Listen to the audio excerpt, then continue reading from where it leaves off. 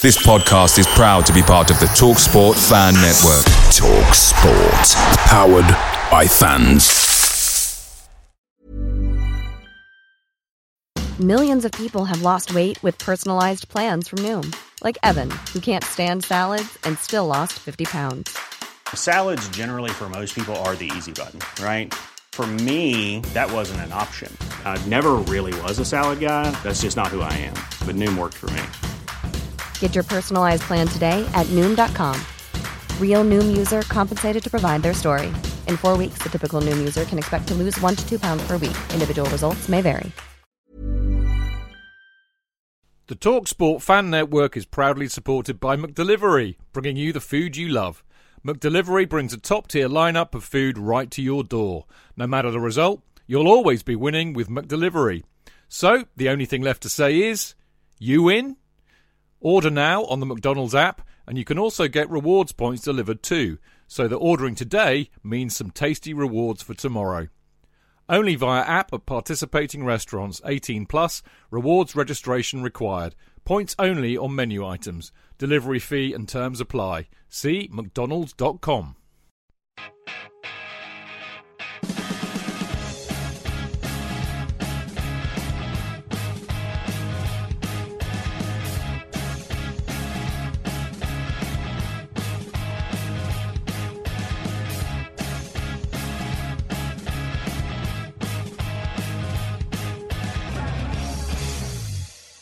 Welcome to the Chelsea Fancast, the special 50 years of Chelsea series continues tonight. And I'm Stamford Chidge, of course, from the Chelsea Fancast. And tonight, of all nights, we are discussing... Special is the appropriate word. I mean, arguably one of the most special seasons we've ever had as Chelsea supporters. I'm talking, of course, about the 2004-2005 season. Remarkable for many things, but not least because we won the Premier League for the first time and our second league title in our illustrious and not so trophy-laden, up until that point, history. And who better to join me tonight than two wonderfully lovely people who I haven't seen for a good while, which makes my heart warmer in terms of seeing them again. And the first, of course, is Mr. Jonathan Kidd. It's great to be on this show, and I will get very emotional as we go through. Yeah, me too. One of the great seasons of possibly the greatest season our football club has ever had, other than winning the Champions League, a couple of other occasions, of course. But in terms of what you lay it against suddenly to become Premier League champions was absolutely outstanding. Yeah. And it's a great joy to be sharing this, of course, with the brain of Stamford Bridge. He eats nothing but fish and feeds on the plankton of our dreams. Oh, it is, of course, the fantastic Mark Meehan. Love to have you on the show, Mark. Fantastic. I shouldn't actually be introducing you because you're just the same. You know, it's you and me today with Chidge. So I mean, it's just ridiculous. So I've been a bit beyond my station, really. But he deserves an introduction, doesn't he? Really, he does. He does. There will be many a quip and many a story associated with this that I will not have. That Mark will. Many a slip between quip and lip. Yeah, to bastardize an old folk saying. Yeah. Meow. Good evening. Yes, indeed, the great Mark Meehan. Good evening, everybody. Very, very, very special show tonight. Really pleased to be on it. I don't think in all our years of going to see Chelsea play, there has ever been a better season, and there may not ever be as good a season as this was. This season was just absolutely, not just because we won the league for the first time in 50 years. It was the manner in which we won the league and how that special team performed over that 9-10 month period. Really looking forward to tonight's show. Do you think we might have given the ending away there, Mark? Spoiler alert, afraid so. Bit of a spoiler alert, isn't it? Nothing can spoil this show tonight, apart from maybe me coming in with the odd plug. So I'm going to get it out of the way early. There will be one more plug during the show. I warn you now, but we'll wait till the end for that. Now, if you like what we do on the Chelsea Fancast, so that's our kind of 2 shows a week on a Monday and a Friday, plus other kind of special shows like the 50 Years series, the odd podcast with players, the Chelsea Fancast presents live at the Troubadour with ex-players, and what else do we do? The My Chelsea, you name it. We do so many things. If you like all of that, and if you want to say thank you, we appreciate what you do, and of course help me cover all the costs associated with it, then all you need to do is join our Patreon page. It's very easy. You just go to patreon.com/Chelsea Fancast, and really, very simply, you just donate as much as you want or as little as you want every month, and you'll make an old man very happy. But in return, you will get, if you want, a Kerry Dixon banner, a little mini banner of the great man, the replica of the one that hangs in the Matthew Harding upper. And, of course, you can join our Discord group, which is great fun, which has kept me relatively sane with no Chelsea for the last few weeks while the World Cup's been on. And there's some lovely people in there and a lovely little community we have. So there you go. Show your appreciation at patreon.com/Chelsea Fancast. Now, on to the main thing. And what do we always start with, JK, on the 50 Years show? The kids! The kids! The kids! You should make a little song, like a Bagpuss song about that. Oh, the kids, we can fix it, we can fix it. That's the one. Anyway, I hate to say this to you, JK, there is no change in the home kit. It's exactly the same as the season before, which is the, I think, rather stylish Umbro kit with the white flashes, ruined only by the old Bates badge. Yes, which lingered. Yes, lingered. Like a bad smell, really. It changed. But no, I think that kit is, I think Umbro had it. At the time, we're thinking, it could be something more exciting. And then after you realise what Adidas and then Nike did with the kits. Some of the Adidas kits were good, but Nike has just been absolutely dog's dinner, hasn't it? And it'd be so nice to replicate some of those kits. You ever think this is 17 years ago, of course, that kit. And it itself was like homage to the 1960s kits with the V-neck, that one. So it ticked all the boxes for me. I thought it was excellent. Me too. I like the V-neck. I like the white flashes. It's a proper colour blue. Lovely white socks with a nice blue flash on it. As I said, the only thing that ruined it really is the old Bates badge. Now, we've got the last season's away kit, which is affectionately known as the Embassy number 10 kit by me and Marco. In other words, it looks exactly like a packet of fags, what me and Marco used to smoke. And I love this kit, but that was basically kind of, if you like, relegated to our third kit, but it was actually worn a lot and in some incredibly memorable matches, more of which later. So our main away kit, again, I think underrated as a somewhat iconic kit. It was black, but with silver shorts and flashes. It's quite sexy, JK. At the time, we were a bit rude about it. We were, but I think hindsight's a wonderful thing. Well, they were in black for. They're all referees. No, we've had black before. It was the silver that was a bit. Not sure about that. But no, that was always just the general. Why can't they come up with something more colourful? I think one is always yearning for the yellows and blues of one's childhood. That seemed to be, or even the red, white, and green of the Hungary kit. But no, it. I think also, you associate the success of the team with it as well. Yeah. And because they played so well in it, you think you have very nice feelings towards the kit because the players were so good. And the players were, as Marcus said already, was the manner they played was so phenomenal to win. It was indeed. Mark, what's your view on the kits? Well, we talked about the home shirt last time, so lovely kit, like it. Great deal. The away kit was a bit of a surprise because I'm trying to remember, did we wear black before? There was one in Ranieri's which is almost like a blacky blue kit, but this was like a proper black kit with a sort of, not just a silver shorts, a silver piping along the sleeves. And I actually got this kit, my days of football shirts are probably long behind me, but I actually did buy this shirt. I really liked it. I thought it was a really good shirt. The shorts, I'm not sure about silver shorts. You didn't buy the shorts as well then, Mark? I didn't buy the shorts. So the rumours of you wandering around, your manner in them are completely unfounded, are they? Completely unfounded. Not with my legs. It was somebody else, right? It was somebody else. Not with my legs. They wouldn't work. But I did wear the home shirt. The away shirt. I really like this kit. And as not just the Embassy number 6 kit, this shirt also had some memorable games. Without risking another spoiler, in particular, the most memorable game, which we'll talk about later, was that Blackburn away game when they all took their shirts off afterwards. So this kit, home and away, has a lot of good memories attached to it. It do indeed.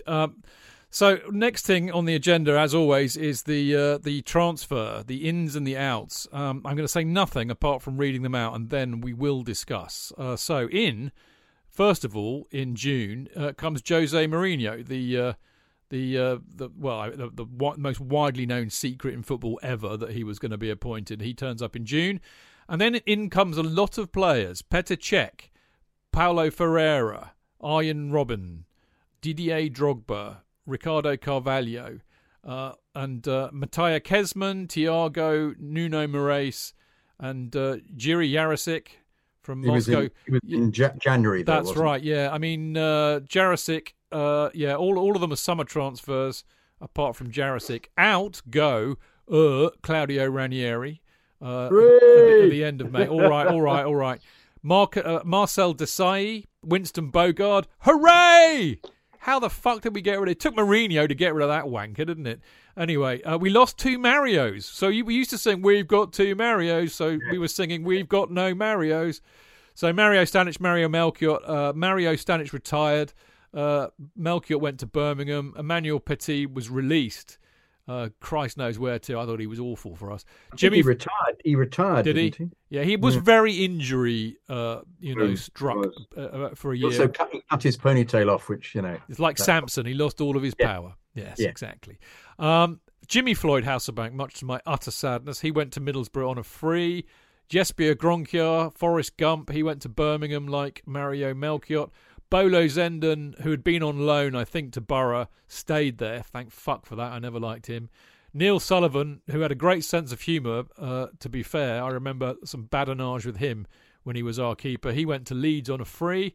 Celestine Babayaro, eventually, he went in January. He went to Newcastle for $1 million. Marco Ambrosio went back to Italy on a free. And this is in January too. And Mutu went to Juventus for a free. More about Mutu later.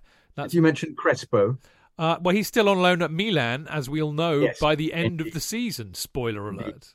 He only goes out on loan in this summer when Mourinho comes in. Yeah, but he's not mentioned, interestingly, in the unless I missed it in Bound to Friday. But I know he went because we all. Well, know. we had 4 players who went out on loan when Mourinho came in. Ron went to Inter Milan. Crespo went to AC Milan. Mikel Forsell joined the Birmingham City, Chelsea on Sea Trail, and Carlton Cole went to Aston Villa on loan. So we had a few. The other player that also went was the one game, one appearance, of which is an exclusive club at Stamford Bridge. Joel Kitamarike actually went as well. He was the young lad who only played one game out in Israel when we talked about it on a previous show. Yes. When they decided not to go in case there was terrorist activity. Yeah, so Joel played. That was his one game for Chelsea. He got released at the end of his contract. And I think we talked about him on a previous show. I think the last we'd heard of him, I think he did a custodial sentence at Her Majesty's pleasure. He did. Yeah. For crimes against football? No, I don't think it's crimes against football. Right. I think it was a more serious crime than that. Can I just observe that the madness of a situation where the incoming owner gets rid of 13 players. Hang on, let me count. Not including. No, so 1, 2, 3, 4, 5, 6, 7, 8, 9, 10, 11, 12. More than that, 16. All right. Get with the loans. I think it's yeah. So getting rid of all the dead weight and the has-beens. Yeah, and then buys. Boom. 2, 3, 4, 5, 6, 7, 8, 9, 10, 11, 12. And so you are fulfilling Kenyon's view that he wants to try and have every single position having a world-class Well, you player. know what? I'm gonna call it, mate. I see you, and I call you. My opinion, having revisited this week, and it's so topical, isn't it, really, considering what's happening to the club right now. If that is not the best transfer window we have ever had, then shoot me now.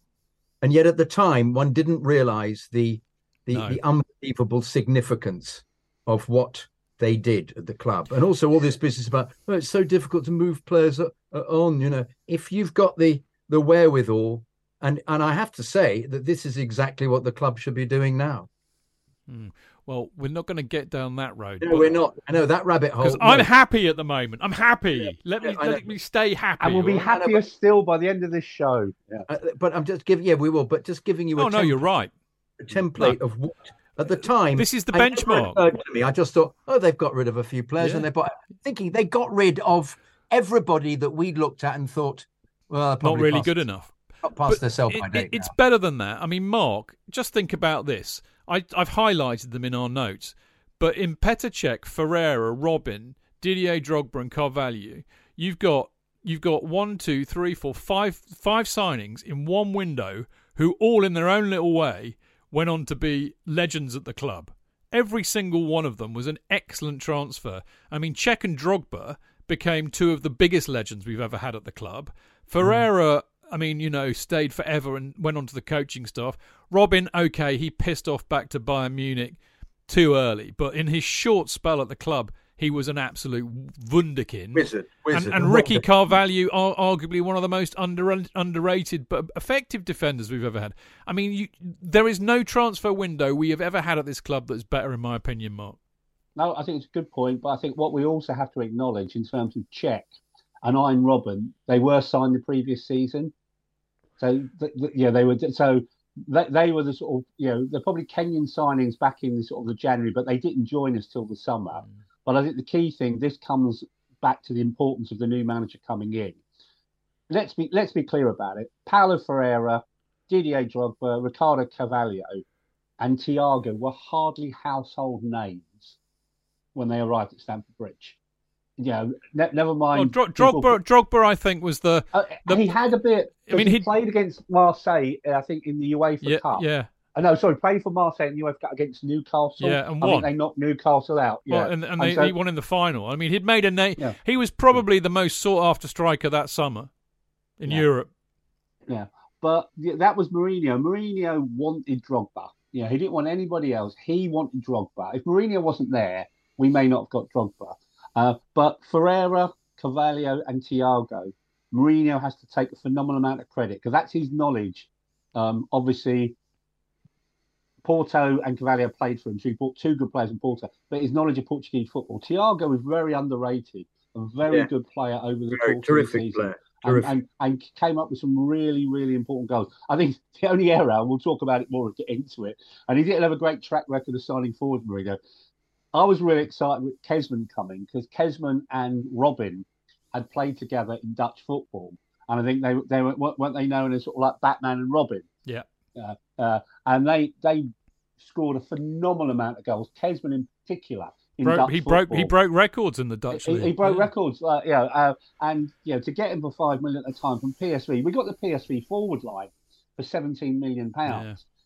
Sadly, other than a few memorable occasions, it didn't really work out for Kezman. But you're right, Robin, for that short period, we'll talk about Robin as we get into this season. His debut appearance and certain key games. He was an incredible player. Fans like players that get their arse out of their seat. Yeah. And he did it many times. Him and Duff. I don't think it was till about November, December when they played together for the first time. I think it might have been a Champions League game. But from then on, the pair of them were just incredible. No, they absolutely were. So that whetted our appetite somewhat. We did a pre-season in the World Series, which could only be in the United States of America, where they play soccer. But before that, we drew 1-1 with Oxford United. And then in this World Series, we beat Celtic 4-2, Roma 3-0, AC Milan 2-1. Now, the interesting thing about this is in the Roma match, Olivier Dacour broke Robin's ankle, and a lot of the Chelsea players basically tried to punch the shit out of him, which was very encouraging. Good bit of team spirit there, but it fucked Robin. I think Duffer got injured too, so we were out without shoulder pop, didn't it? As it was quite often used to with Duffer before we signed him, actually. But we'd lost, our two wingers before the season really started, which was what did Oscar Wilde say? To lose one is unfortunate, and to lose two is, what is it, Jonathan? It's a disgrace, probably. Anyway, no, it was something else. It was far wittier than what we've provided. Well, what a bloody surprise! We are talking about Oscar Wilde. He was a great wit, after all. Now, this might have gone under the radar for a few people, but not for me and many thousands of others who turned up on the 8th of August in 2004 for the Gianfranco Zola tribute match, a year after the great little man had gone back to Sardinia, to Cagliari. And Chelsea played Real Zaragoza, and the keeper, as I recall, wore a very fetching pink outfit and got quite a lot of derision for it. It was wonderful. It was in August. It was really sunny. I got a lovely souvenir programme. And later, to form the, not the centrepiece of, but I have a signed Franco Zola shirt. And the programme from this game is in the frame with the shirt. Do you know what? I can't remember who the hell scored, Mark. Can you remember? Nope. No. Nope. JK? There was a DVD produced for it. There was. I don't. There was. Yeah. I might have it somewhere. Maybe I should have looked. Can you remember JK? I have the program. I have no recollection. No. But it was lovely to see. It was lovely fun. It was kind of a lovely way to get into the season, really, which we're going to do now, because the first game of the season, who better to... because here's the thing, and I should talk to the boys before we get into this. What was our feeling at the start of the season, JK? We've signed Mourinho. Okay, we've signed all of these players and got rid of a lot of them. We didn't know anything. I knew about Drogba, and I was very excited that we'd signed him because he was a name. I really didn't know anything about the others at all. I was a bit upset that Jimmy Floyd had gone, even that Marcel Desailly had gone in a way. But I was very excited about Mourinho, and I'll be very honest with you boys right here and now. The minute that it was confirmed that Mourinho was coming in, I said to myself, we're going to win the league this year, not least because it's our centenary year and it'd be very appropriate, but he's going to get us over the line. We're going to win the league. So I felt really confident from the get-go, JK. How about you? Well, I loved it. I loved his first press conference when he revealed that he was the special one. Yeah. And that set me up for thinking, I think this is going to be a season we're going to appreciate. 'Tis the season to be jolly. Hey, indeed. Very jolly. Constant jolliness. But as with every season, I always start off very optimistic, but with kind of pessimistic shoes on, just in case it all. You pessimistic? Never. Or in case it. No, but at the beginning of the season, you think a new season. Who knows what's going to happen? It might all gel. It might all fall apart. Let's see. And as it became apparent with the combination of players that he created, that it was going to be fabulous. My enthusiasm for watching them just knew no bounds, and I didn't have a girlfriend, and I thought, well, I put all my energy into watching the boys. Quite right too. Mark, I thought we were going to win the league when Mourinho came. What did you think? Ooh, I love your optimism, and that's coming. I was certain. It was like in my bones, mate. I just knew it. I knew we were going to do it. I'm an eternal optimist. I didn't necessarily think that we were going to win the league, but I think partly that was it's. Oh my word, we've got Man United first game of the season. That's not a great start because they were obviously, along with Arsenal, the two main teams at that present moment in time. Well, it was a hegemony between the two, wasn't it? Yeah, and they were still aggrieved with our tanks on their lawn, etc., etc. But I think there was one thing I wasn't concerned about, sort of like worried about, but it was the Euros in 2004, and obviously we had a lot of players away at the Euros, like we have at this World Cup now, and they were late coming back. So Mourinho did not have long with them, and he'd only been in charge about a month. So it was it might take a while for this new guy to come in and make his impact. But there was, I think, three really important things that I put me in good stead, other than Mourinho arriving. The fact he brought in Steve Clarke and promoted him from the youth team to assistant manager, I think was a really significant decision, number one. Secondly, with Desailly going off to Qatar, and I bet no one knew where Qatar was back in 2004. They know where it is now. He made John Terry captain, so number two, but he made Frank Lampard vice captain. And I think that double act took us forward for many years, moving on to this period. And those two players pretty much became the beating heart of this football club. And I think a lot of that stemmed from that decision by Mourinho to elevate him to captain and vice captain. So I think big decision made by Mourinho early on. I think the other thing as well, to give the guy credit, I've looked at his first programme notes, and all he basically said is, I cannot promise you, the supporters, the championship, but I understand what is expected. The Premiership, every match, every opposition is all at a top level. What I can promise you is that I'm working with a fantastic group of professionals. They're not only good on the playing side, they're fine human beings. We are a strong group, ready to fight together. Let's have some fun. Yeah, it's brilliant, isn't it? You know what? Another brilliant decision he made, JK, or not necessarily brilliant, but it was a big decision, was he chose Cech as his number one goalkeeper over Cudicini, and dear old Carlo had been arguably the Premier League's best keeper for the previous 2 seasons, and we loved him. So that was a really big call. It's really impossible to argue against it now with all that hindsight. But at the time, it was like, ooh, not so sure. You know. He obviously decided there was something lacking in Carlo. Yeah, height, I think. Yeah, I think you're absolutely right. I think that's it. He was a short ass. I knew there was a reason. Yes. Although he's not. He's actually quite tall, but Cech was a monster. But in comparison with Cech, in comparison with Cech. And you have to remember, anybody who's coming new to this is Cech didn't have his headgear because he hadn't been kicked in the head by Stephen Hunt. Hunt. Stephen Hunt at Reading. Yeah. So he was boyish and hirsute when you watched him making his fantastic saves, and he did many brilliant saves in the season. Now, can I just say that you have to, watching the whole of the season,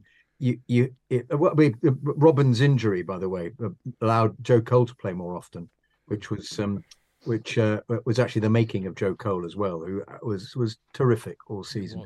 Other than those moments when Mourinho decided to make an example. We'll get into that. But my overall view of the season is is Frank Lampard was completely phenomenal. Oh yeah. Phenomenal player, phenomenal ability to score. It's just quite remarkable. He ended up being our top scorer, of course. Listen, starting with the Man United match, what was also interesting, actually, with the benefit of hindsight, he started before Diamond 2. We won 1-0, obviously, with a great Ida goal on 15 minutes. And it sounds like a squeaky game. It wasn't at all. I mean, Mark, Man United never put a glove on us, as you said. No, they didn't. And there was that, as I said, that nervousness. It's Manchester United, first game of the season. You know, the last thing you want to play with a relatively new-looking team, a new manager. But we were very good. There was those early Mourinho signs of we got it in front very early on after 15 minutes. And then we never looked like conceding the goal. And we didn't know that at the time. We didn't really know and appreciate that resilience that Mourinho's sides had. So it was still nervy. I remember the last 10, 15 minutes, that typical nervous Chelsea thing. We hadn't got a second goal. But it was a really, really important win. A big, big statement in the first game of the season. Definitely a statement win, and that's a really good point. I mean, in a sense, this became the pattern for Chelsea while Mourinho were there, that you went 1 or 2-0 up and it was game over. But we didn't know that then, so our arses were squeaking a lot. And of course, Mutu was playing. I mean, actually, I didn't get my Bound to Friedale up, but I mean, that's a very good point that you make there, Mr. Kidd. One of his two appearances that season. Yeah, I know. I mean, it's actually. Do you know what? Let me just take a minute to get there, because I think this is lovely. Bit of kind of revisionist hindsight in a way, isn't it? It came on. What was Mourinho's first team? It was Petr Cech, Claude Makelele, Alexis Smirtin, who had come back. He came back from loan. Yeah, he came back from Pompey. Frank Lampard, William Gallas. The player that JK likes called Geremi, Ricardo Geremi. Ricky Carvalho came on for him at the end. Drogba started, replaced by Matteo Kezman, Wayne Bridge, Paulo Ferreira, Ida, who was replaced by Scott Parker, and JT. On the bench was Carlo Cudicini and Mutu. Mutu didn't come on. No, but he was on the bench. He was still on the bench. He was still part of the squad. He was. And we had, 1, 2, 3, 4, 5, 6 debuts there. So it's interesting. And they all played for Diamond 2, which in a way we didn't kind of... we didn't know what to expect really, but that's what they were playing. It was effective. We beat United. That's all that matters. The next game was another 1-0 win. A really good Joe Cole goal on 68 minutes against Birmingham away. Birmingham missed some sitters. I think we got away with this one a bit. I mean, Melchior, of course, was playing for them and was kind of partly responsible for the goal, for getting beaten quite easily by Joe Cole. The football was not flowing. But what Mourinho did, realising that the football was not flowing, is he brought Joe Cole on and went 4-3-3. And that kind of made the difference. The only other thing I'd say about that was that Wayne Bridge got an injury. So there you go. The next game up was Palace. We won this 2-0, another away game. Drogba's first goal for us on 28 minutes. Thiago kind of sealed it on 72 minutes. Mark, you were out there, Swan, weren't you? Was. Two very good goals. Drogba's header, if people remember it, is a cross from the left-hand side by Baba. So a really fine header. And I think that's always important when you sign a new striker, bearing in mind the ghosts of strikers past and ghosts of strikers present at sort of Stamford Bridge. Your main man gets an early goal. So you can see Drogba was pleased, did that slide he became famous for. But then Thiago is in the side and he wins the game for us. And that's the first time you get the Thiago chant.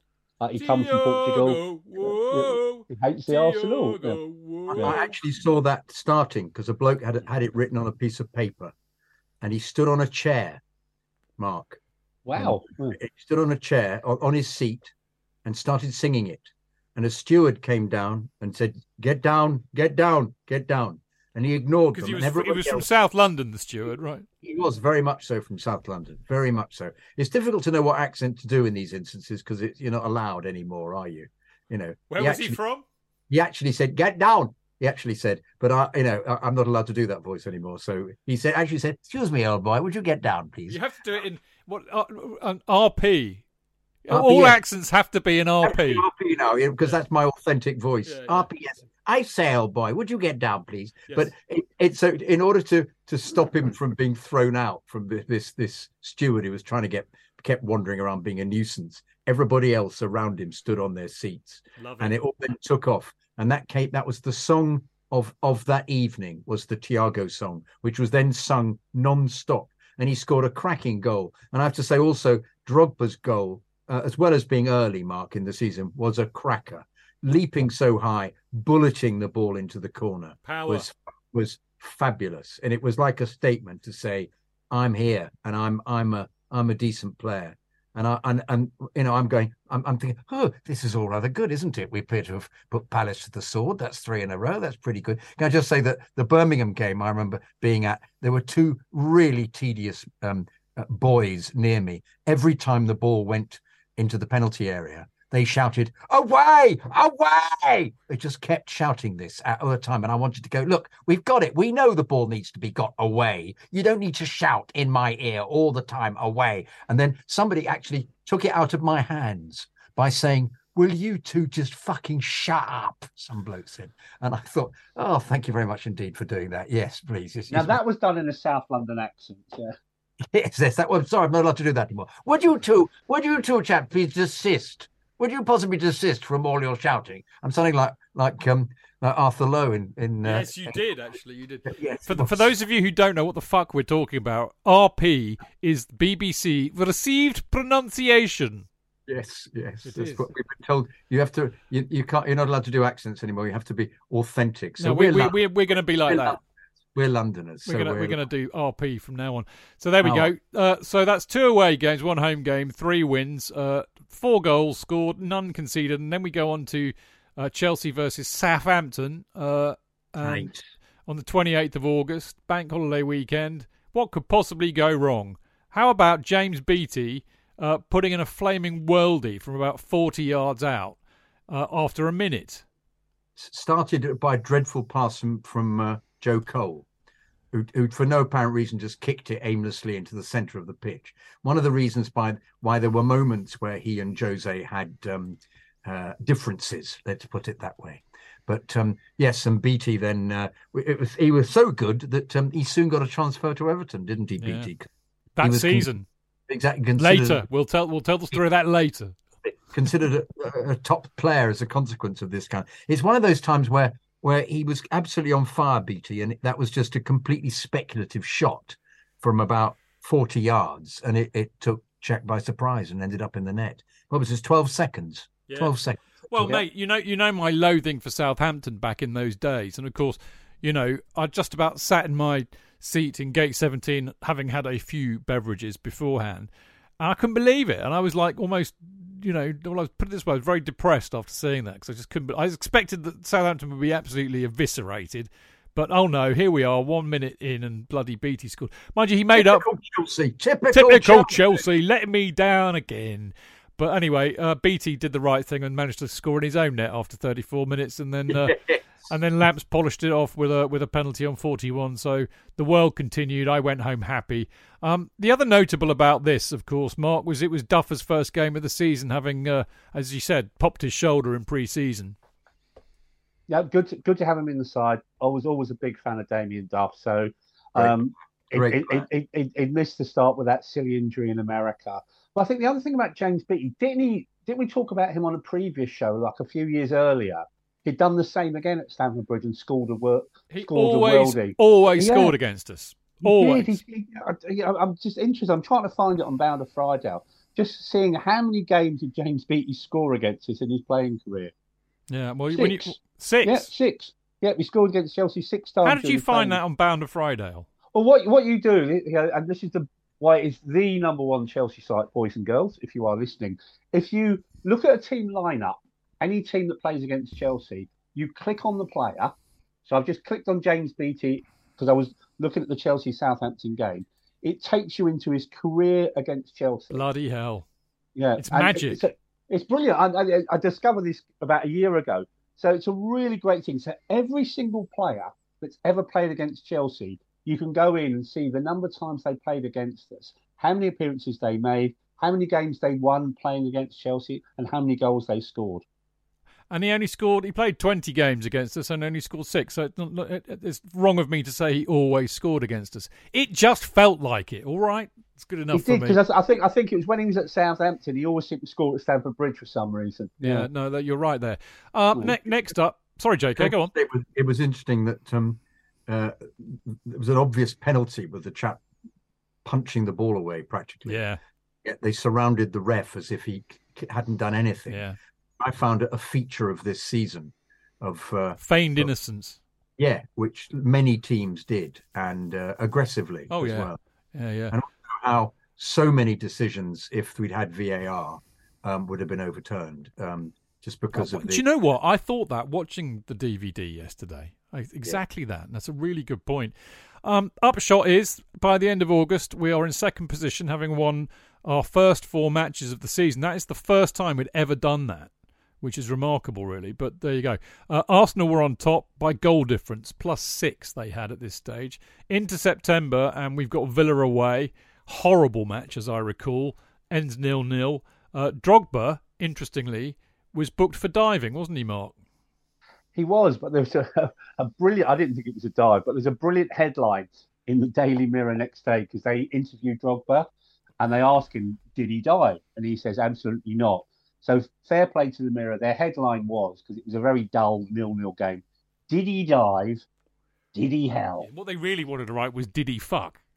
Yeah, but they couldn't do that because that would be very rude. And it was interesting because when Jose was interviewed afterwards, he said, it's a penalty everywhere in the world, he said. Yeah. About it. He's starting early, wasn't he? I mean, this is a good time to put this because, you know what? Looking at the season as a whole, and it does not come across at all from the DVD, the highlights of the season. But this was Drogba's first season, and I remember vividly he dived a lot, and he got a lot of stick from the supporters of it. And yet this does not come through at all on the DVD, does it, Mark? No, it doesn't. So that's probably some very, very good editing as well. He actually missed a number of games during the season as well. He was out injured for a part of it as well. So I always think Drogba's impact season is the following season in 5-6 up front with Crespo, where he was just unbelievable. Because I think by then, Terry and Lampard had a word in his ear and say, like, actually, mate, you are overdoing it a bit. Yeah, no, I agree. But I do remember us getting on his back for the diving. So fans did. Yeah. So it was interesting that he got booked actually for... He didn't dive. He was absolutely found for that one. PSG, our first foray into this season's Champions League comes next. We're away. We murdered them, really. JK? I was there. I was there too. Bob, do you want to have a fight? Who gets to talk about it first? Let JK Fight, go fight, first. fight, fight, fight. His Parisian. He can do his Parisian walkway. Yeah. You going to do it in RP or in French? Alors, nous avons... Tell you what, do it in the style of Claude Makelele. A little voice like that. He was so French, though. He sounded like Marcel Marceau, didn't he? But it is like that, isn't it? His little voice like that. You have to remember with Makelele, people who don't know the era, he had a fantastic ability to sort of scrag people to get the ball, which it looked as if he was possibly fouling them, but he wasn't. He would just magnetically find himself attracted. His foot would be attracted to the ball, and he'd kick it away. And he was also a much better passer of the ball than people would realize. He was quite pinpoint with his passes. Never scored, hardly ever shot, but was a really essential part of the team. Just as a destroyer, just in front of the defense. But the game was we were so much better than them.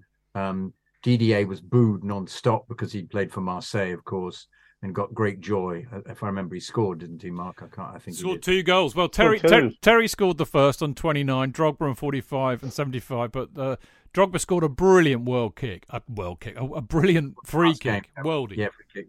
And I remember afterwards going to a restaurant, the Gare du Nord, and they played Cream's, one of the blues, the Crossroads, live from the Fillmore. And I remember sitting at the bar and thinking, God, this is so fantastic, isn't it? We're in Europe. We've got a great side, great potential. Just played wonderfully. I'm listening to one of my favorite groups, and I'm in a cafe, and I walked out and left. And 2 seconds later, the French, the not the police, the other CS. ones, yeah, they all arrived and duffed the place up and took everybody back to prison. So I timed it beautifully, actually. But there were lots of little moments where there were fans throwing things around. Unfortunately, there were little outbursts. I don't know if you came across any of that, Mark. I did. Yeah. Like we went out for a couple of days. Ironically, it was the first time I'd ever been to Paris by train. So it was the first time on the Eurostar. Good day in Paris. There for a couple of days. But picking up on JK's point, walking down to PSG's ground, and we were talking about the away kit earlier, and my mate was actually wearing the away kit that night, my mate Dave, and walking down, and you just see out the corner of your eye this huge mob walking down towards the stadium, and they're in the distance. I said, oh, just in case, you might want to zip your top up because you don't know who, and PSG had a reputation, shall we say. But as they get nearer, you think, oh, that's okay. They're Chelsea. You recognise some of the faces down the years. But then as you go around the corner at PSG's ground, on the left came PSG's firm, which is known as the Boulogne Boys. So like we were going into the grounds, and just as we were going in, like both sets of Chelsea fans and PSG fans then go into this massive fight just right in front of us. And it's not quite like that episode of Only Fools and Horses where Del Boy gets back to Nelson Mandela House and the fighting crowds part, say, it's Del Boy getting through. But we were literally just walking through. I don't believe it. It's like, no, it's Mark Meehan. It's Mark Meehan. Not the face. Not the face. It's not fun. But it was just funny. You were walking around and dodging these Chelsea and PSG fans going toe-to-toe with each other. It was a full-on fight. But then in the ground as well, and it's been repeated a lot of times since on European trips, and it was actually in Salzburg the other week as well. It was the first time I remember a European trip where we were not fenced in, we were netted in. So we had the lower and upper tier in PSG's ground, and we were surrounded by netting. And we soon realised, and JK's made reference to it, why we're surrounded by netting is to stop them throwing shit at us. Because literally, that's what they did for a large part of the game, is when they weren't booing Drogba and making racist chants towards him, they were throwing shit at us. And even then coming out after the game, it was very tense coming out afterwards. They were horrible. The PSG is not a nice place to go. And to be honest, I don't think it's changed that much. I know the new owners sort of like sanitize it a bit, shall we say, and the Boulogne Boys aren't what they were. But that was hostile going in and hostile going out. But more importantly, we won 3-0, a really big performance. We did indeed. And next up, talking of, I was going to say hostile places, but actually it was at home. Spurs at home, disappointingly in 0-0, rather frustrating. There was a great save by Cech from Robbie Keane, and Ida hit the post. The other notable thing about this there were two notable things, really. The first that happened on the pitch, really. Frank Lampard played his 114th consecutive Premier League game, which set a new record for an outfield player. He was to extend that throughout the season, of course. And what did Mourinho say after the game, Mark? Well, we actually had sort of Spurs under the cosh. I think they sacked their manager soon after. They had a guy called Jacques Santini at that point as manager. And they literally just sort of played every man behind the ball other than the occasional chance for Robbie Keane. And how we did not win that game. So Mourinho came out with that famous, which has been used many times since, in the way he would speak, and I cannot do a Mourinho accent, but he just said Spurs came and they parked the bus. And he said they didn't play football. He said they defend and fall down and wait for the medical department. He said, I love that. The medical department. The medical department, which I have to say was... The whole medical... Like 10 guys in medical department. Blue flashing lights, the whole 9 yards. It's actually very similar to the way that Inter Milan played against us when he was their manager, which is exactly what they did. Same thing. Yeah. So as a style, he knew when to embrace that style, although criticising it at this stage. But didn't he actually complain about saying park the bus then became one of his phrases, because he mentioned it again when we played West Ham. I remember there was a 0-0 draw as well. Yeah. So and he's had it used against him since, at other clubs. Yeah. That's the first time he used it. Next up was Borough. I think this was away, wasn't it? It was away. Yeah. Borough away, 0-1, Drogba on 81 minutes. This was great. This was a super goal. It was a great free kick. It was on the right-hand side of the penalty area, and instead of crossing the ball in, as most people expected, Lampard played it kind of diagonally to Drogba, who was about 25 yards out, and he walloped it home. Nice bit of innovation, I thought, at the time. Their set pieces were exceptional as a season. If you look at nearly every set piece, it's really interesting to see the inability of the current side to get the ball into the penalty area. The number of nearly everybody could kick the ball in at speed to a head or creating difficulty, and the free kicks were the same.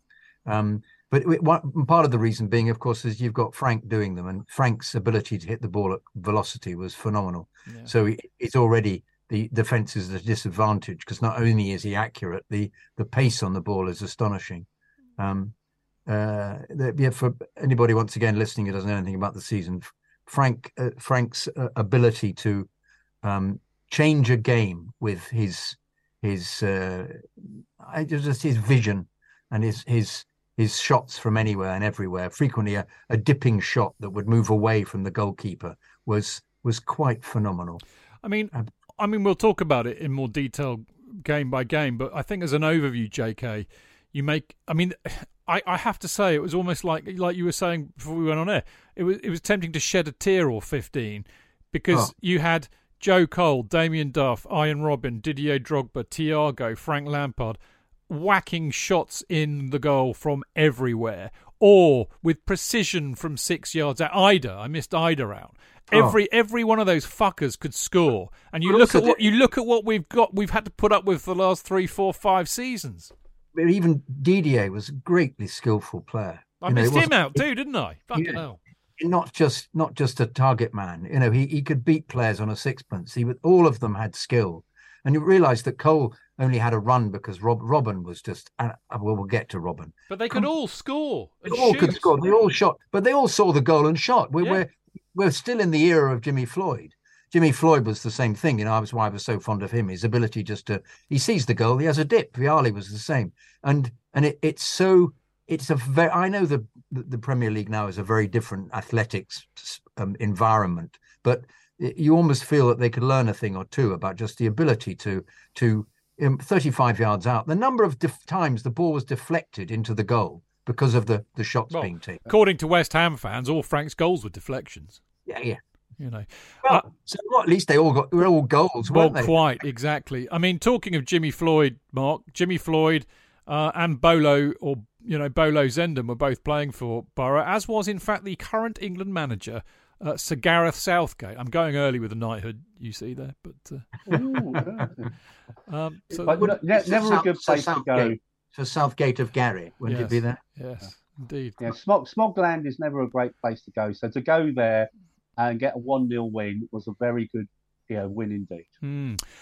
Next up, Porto at home in the Champions League. Of course, this is Mourinho's old club. He left them to join us, having won the Champions League with them. So they were the current Champions League holders. And we walloped them 3-1, which seemed utterly appropriate to me. Smertin got one on 7, Drogba on 50. Benny McCarthy got one back on 68, and then JT scores on 70. That meant it was 2. This is remarkable. 2 wins out of 2, which at the time was our best ever Champions League start. What else was going on, Mark? Well, the other thing that happened was before the game, the away fans back then were where the family section is now. Family section, family section's lower tier. Mourinho was sort of signing autographs and posing for photographs with his former club's fans. And an irate Porto fan sort of charged down the front and actually spat at Mourinho. But to Mourinho's credit, he actually wrote to UEFA and he asked for them to take no action against Porto and for no action to be taken to the fans in question. Now, that's the obviously version, but the wicked rumour version, it was just a disgruntled husband. Brilliant. Allegedly. Oh, I love it. I have no idea if that is true or not. I love it. I love it. I love it. Brilliant. Brilliant. We finish September in second position in the Premier League. But at the end of that month, the youth team had a new manager, some chap called Brendan Rodgers. Whatever happened to him? I have no idea. But there you go. Right, into October. Talking of Brendan Rodgers, we got Liverpool at home. I just say, talking of Villas-Boas, of course, he is the scout looking at the opposition. He was. Time. I saw his ugly mug in a few of the shots. Always sitting at the back, looking out of place. Yeah, nothing new there then, really. He wasn't crouching then. No, he wasn't crouching then. No. The less said about him, the better. The interesting cover that in a later show. Well, indeed. The interesting thing is, I mean, Cole basically scored a great goal on 64 minutes, which was enough to beat the Scousers. Basically, that was another great Lampard free kick, basically to Joe Cole, and he put it in, and Cole was floating on the right hand side of the penalty area, and he kind of flicked it in. Training ground work paying off, which is really, really good to see. The other interesting thing about this game, obviously beating Liverpool's great at any time, and by the way, we beat them again in the league, so it's the first time I think we'd ever beaten them, both home and away, ever. But the interesting thing about this is that the side was unchanged for the third game running. I will read you out what the side was, because things are coming into shape here. The other thing, of course, is that really since the second game of the season, Mourinho's gone 4-3-3, which of course became we were famous for the 4-3-3 when Jose was there, and of course we had the flying wingers in Robin and Duff, which was a thing to behold. But the side was Petr Cech, Claude Makelele, Alexis Smertin, Ricky Carvalho, Lampard, Duff, Gallus, Didier Drogba, Paulo Ferreira, Ida Johnson, John Terry. That side was the same for 3 games. So I think the point is, JK, we'd put up with Ranieri, the fucking Tinkerman, changing it every game for no reason at all. And here we've got Mourinho, who's going, okay, this is the best side. That's who I'm picking. And we've always been saying that, haven't we? And you were saying before we went on air, the difference between an also-ran as a manager and Mourinho. And I think it's evidenced by things like that. Well, my criticism of Ranieri has been chronicled in the previous 50 years old, particularly quoting from both Lasseau and Hasselbank's autobiographies, saying how they had no conception as to how on earth he chose the side, because somebody would be excellent one week and he just wouldn't bother to pick them the next, and it kind of created a kind of dissent. And I'm still trying to banish this view that somehow Ranieri got us into the Champions League and Roman would never have bought us if we hadn't been in the Champions League. Good old Ranieri. And of course, what should have happened was they should have won the league and got to the final and won the Champions League under Ranieri if they'd actually played consistently. But you have to remember that this team, although only had only it was the same for 3 in a row. There was no Robben in it because he was still injured, so it wasn't exactly the best team. And yet, as I keep saying, it allowed Joe Cole to have a run, and Joe Cole was other than not doing what Jose wanted, was brilliant. As was revealed the next few seasons, Joe Cole was a brilliant player for us. It was. I mean, the other thing about this game is that Drogba went off. In fact, talking about Joe Cole came on for Drogba on 38 minutes, and Drogba got injured, and he was out for 7 weeks, having to, he had to have a groin op.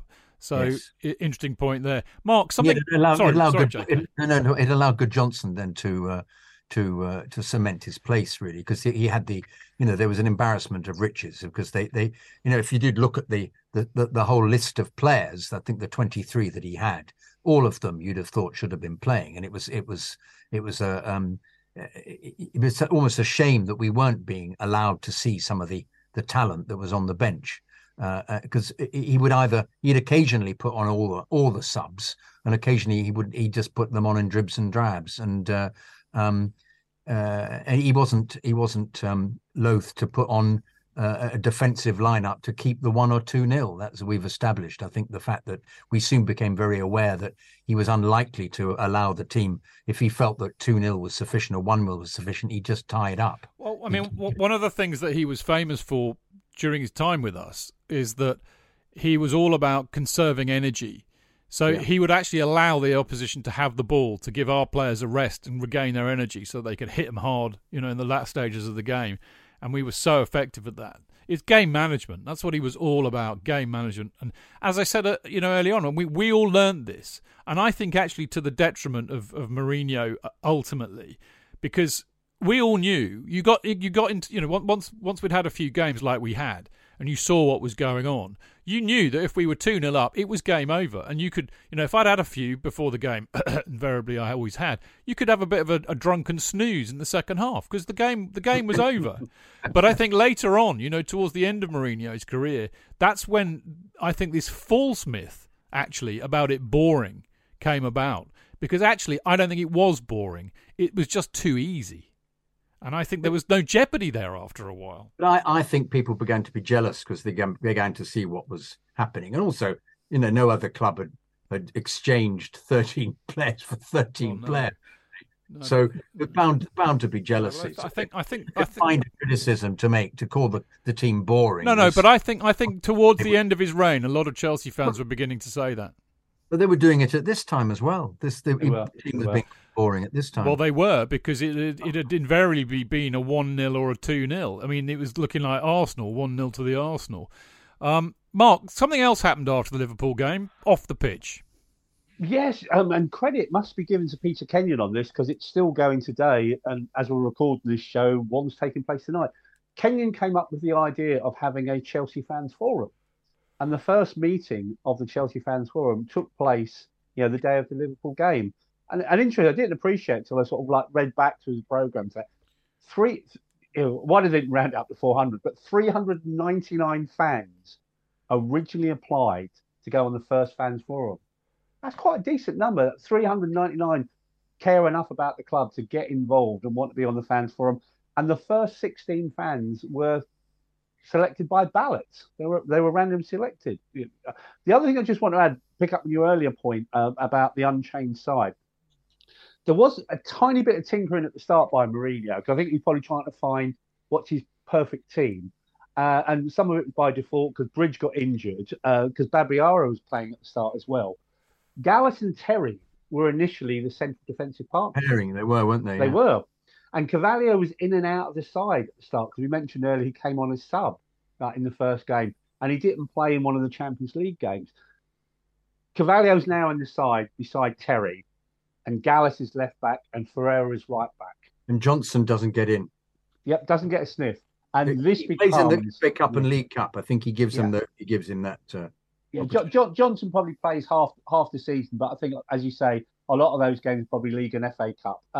But this almost becomes the defensive partnership for a large part of the season.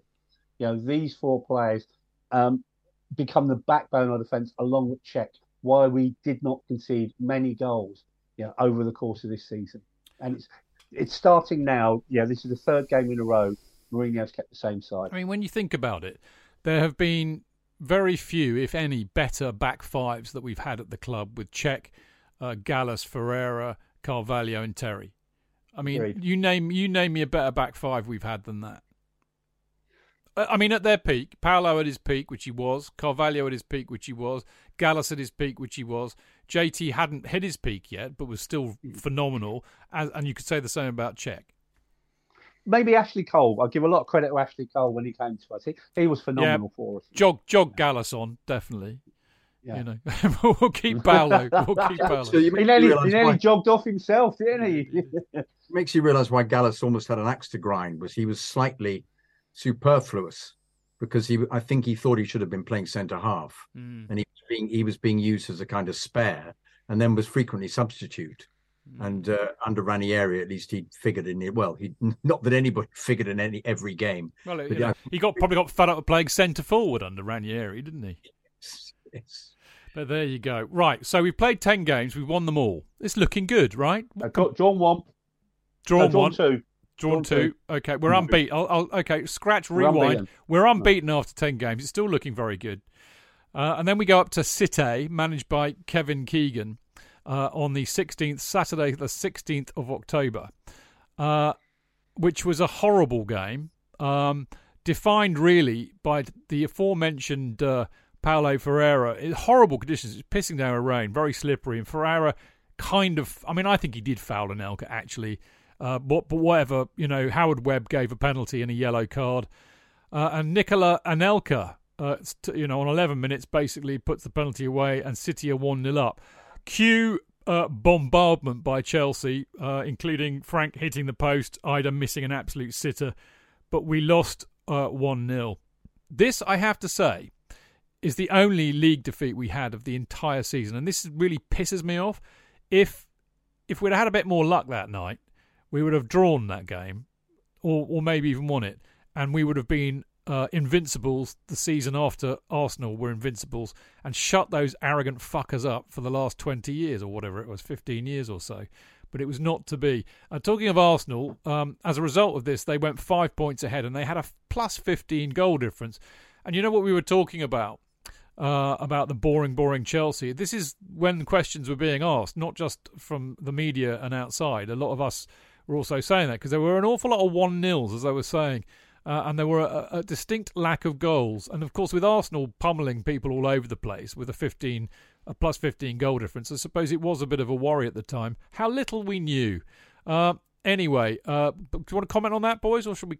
Well, yeah, apparently that we'd already had 111 shots in all matches in comparison with Arsenal. And that was the stat that wasn't being applied. Well, the beautiful thing with Barnett's, the spy's interview with Mourinho, and he says, actually, I shall be very kind to you because I like you and I won't be too hard on you. And Neil says, oh, I can take it. He says, did you actually watch the games? Yeah. And I just thought that was beautiful because that's the point, isn't it? He knew we were all over teams like a rash. We just needed a bit of luck or it to gel a bit more. Yeah, completely. Yeah. Great stuff. Away days are great, but there's nothing quite like playing at home. The same goes for McDonald's. Maximise your home ground advantage with McDelivery. You in?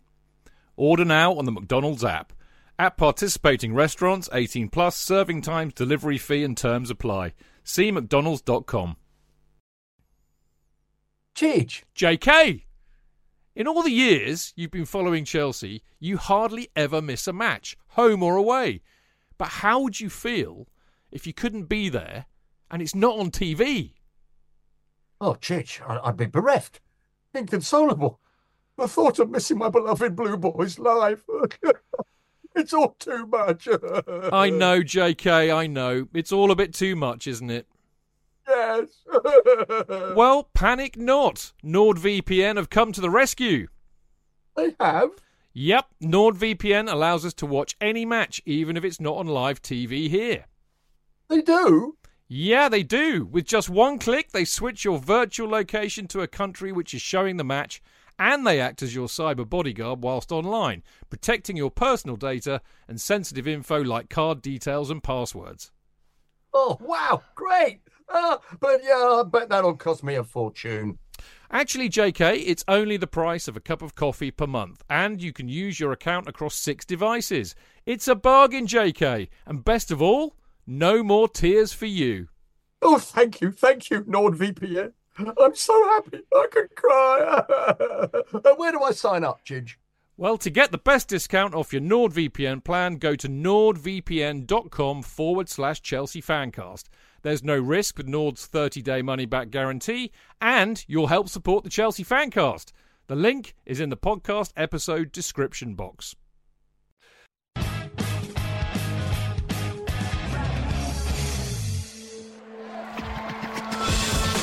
Real fans, real opinions. I'm Jason Cundy, and you're listening to Chidge and the boys on the Chelsea Football Fancast. Total nutters and proper Chelsea. Footballfancast.com.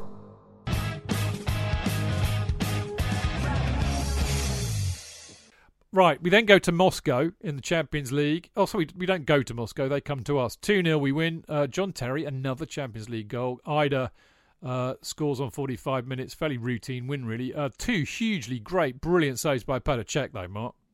Yep, really good performance with 2 great saves by Cech. And again, Gudjohnsen, with Drogba out, really sort of steps up on this. And yeah, over the next few games, Gudjohnsen crops up quite often, scoring really important goals. And the next game is Blackburn Rovers, where he actually gets a hat-trick. He does. But also, the really nice good part goals, about Mark. this, yeah, Really the nice good part about goals. this was the goals he scored. But also, when he gets the penalty, Lampard was the penalty scorer, and he gives him the ball to take the penalty, which I think is a nice touch. Yeah.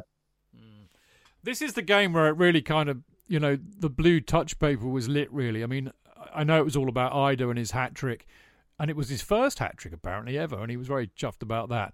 But Duffer really, I think, came into his own, and, of course, Robin came on 63 minutes. But there was some incredible football here. Joe Cole's ball to Ida for the first was absolutely sublime. Ricky Carvalho's long ball, it was like Thiago Silva does today, but it was absolutely on a sixpence, made it easy for Ida to make the second. And then Robin on his debut, as Mark said in his notes, on 63 minutes, that amazing Maisie run he made. It was a real kind of sign of things to come with that first touch, the run, nearly ended in the goal, wasn't it, Mark? Those last 27 minutes, he comes on for his first appearance, and and obviously that run as well. But that last half hour, that important thing again, getting people's bums off seats.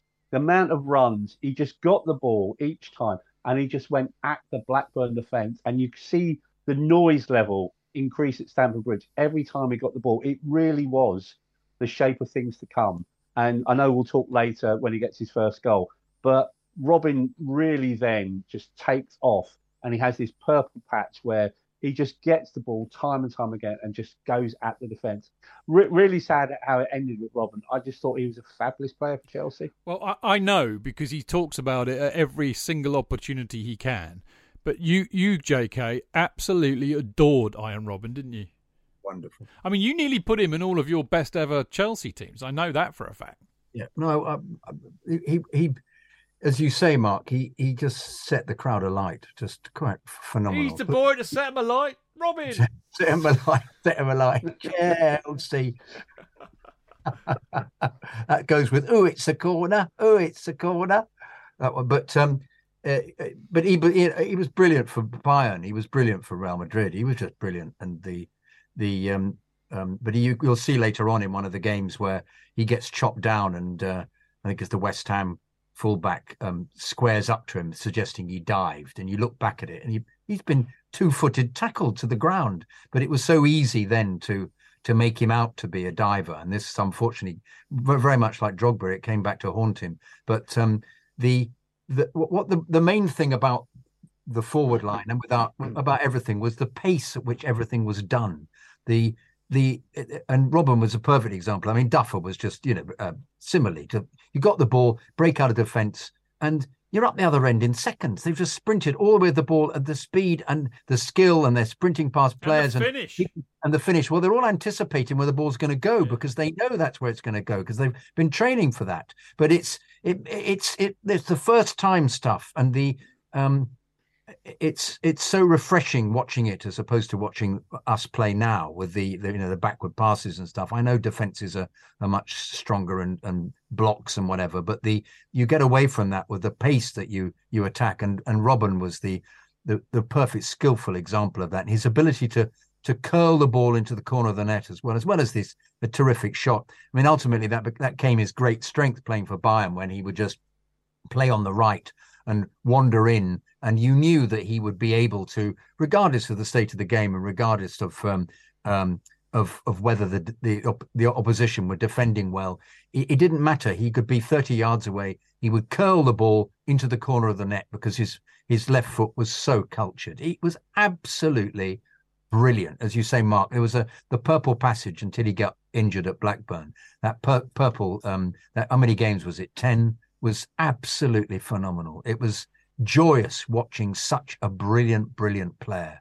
And I was absolutely gutted when they got rid of him. And it was because he'd been so injured and Kenyon thought that he was a liability. But his father then put him on a series of strength training exercises and he excelled at Madrid. And then Bayern snapped him up and he was instrumental in them becoming the major European force that they were. And it makes you once again think another player that got away that should never have been let go. He was so fantastic. And as you say, Mark, the combination of him and Duffer was joyous, absolutely joyous. If you think about it, again, I mean, we all grow up with teams. Most of us could name the 1970s best team. Most of us could name, the mid 80s team. Most of us could name, the mid 90s team. Yeah.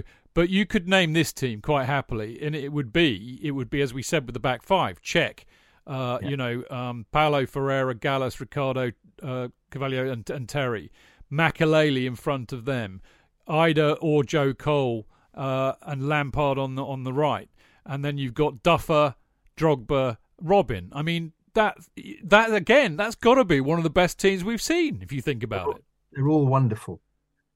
I'm getting choked up about it. They're all wonderful. But we don't wonderful players, Chidge. We don't talk about this enough. That is arguably one of our greatest ever teams, right there. Absolutely brilliant. And just you accepted the joy. It's once again it's seeing other teams be very good, but just not get anywhere near it. Anywhere near the and whether it's the manager encouraging them, but I just thought they just played out of their skins all the time. But it was the fact that they got the ball up the other end so quickly and so skillfully. The skill behind it, as we're saying, every player was skillful. JT was skillful. Ferreira was skillful. Carvalho, fantastically skillful defender. And when Cole came in, of course, he took into another level. But Wayne Bridge, very, very decent, and got injured. And then Gallas, fantastically skillful. And there isn't anybody there where you go, oh, he's a bit of a plodder. I have to say, he bought Jarosik eventually in the season because he felt that some teams were bombarding us. And he wanted a taller player. And Jarosik was playing for CSK Moscow at this moment against us in the Champions League. And he obviously spotted him and bought him for January. But and he wasn't wonderfully skillful. He was playing a role, he was quite competent at doing that as well, Mourinho. He'd put somebody in if he wanted him to play a role. In the same way that Robert Huth was in and out of the side. You're not saying he wonderfully skillful, but very decent player. But everybody in the best team you could pick for Chelsea this season was a star, and as you say, Chidge is a legend. Every single one of them. I think in isolation, just as a not as a kind of a fantasy team that we would put together, but as a real 11/12, that stands up with any team we've ever had. I think it really does. Sadly, this didn't happen in the next match, which was West Ham at home in the Carling Cup, Mark, did it? Yeah, never like this. And we talked about previous shows. We had to give up our seats in the Matthew Harding Low. Can you remember why? Because I've been scratching my head to remember why, and I can't for the life of me. I think as it is now, as they give the shed for large allocations. So the allocation of West Ham had to be a decent allocation. So the only way they could address that was to give the Matthew Harding. So that's why they were sitting there. So you actually see the good point is obviously after many games of trying, and we talk that importance of a striker getting a go at early doors, and Kezman had a lot of bad luck. Well, he'd been involved. Mark, I was going to say in the previous match, I forgot to say, apart from all the brilliance that we saw, Kezman actually managed to hit the bar from 2 yards out. And of course, we were going to see a lot more of that, weren't we? So bless his heart, he actually scored in the next game. He did indeed, but he'd been involved for most of the games. I think he was coming on as a sub most games, and I think he started about 4 games. But he actually gets the goal for Chelsea, which is good. And then later on, he actually gets fouled at the Matthew Harding end and wins the penalty for Lampard. So obviously, to the delight of the West Ham fans, who clearly weren't fans of Frank, Frank unfortunately misses the penalty in front of them and give them something to cheer about. But the nastier side of West Ham is Kezman gets hit by a coin and actually has to leave the pitch. So I don't think he actually finishes the game. Did he have to spend a penny? I don't know. It was a penny. I think probably West Ham's only a penny. But we had to play the last sort of part of the game with 10 men. I think the other thing about this game as well is there was a 17-year-old lad called Mark Noble who came on as sub for West Ham United. You think that long ago? It's like wow. It's like 19 years ago, and obviously Mark Noble's just finished playing for West Ham. Yeah, but he came on in this game, and it was many years after that before he became an established first teamer. But important win, should have won by more against the Happy Hammers, but we're through to the next round of the League Cup. Job done. This is the game where Repka accused Robin of diving when he'd actually clattered That's it. Yep. That's it. Yep. Yeah, and, definitely.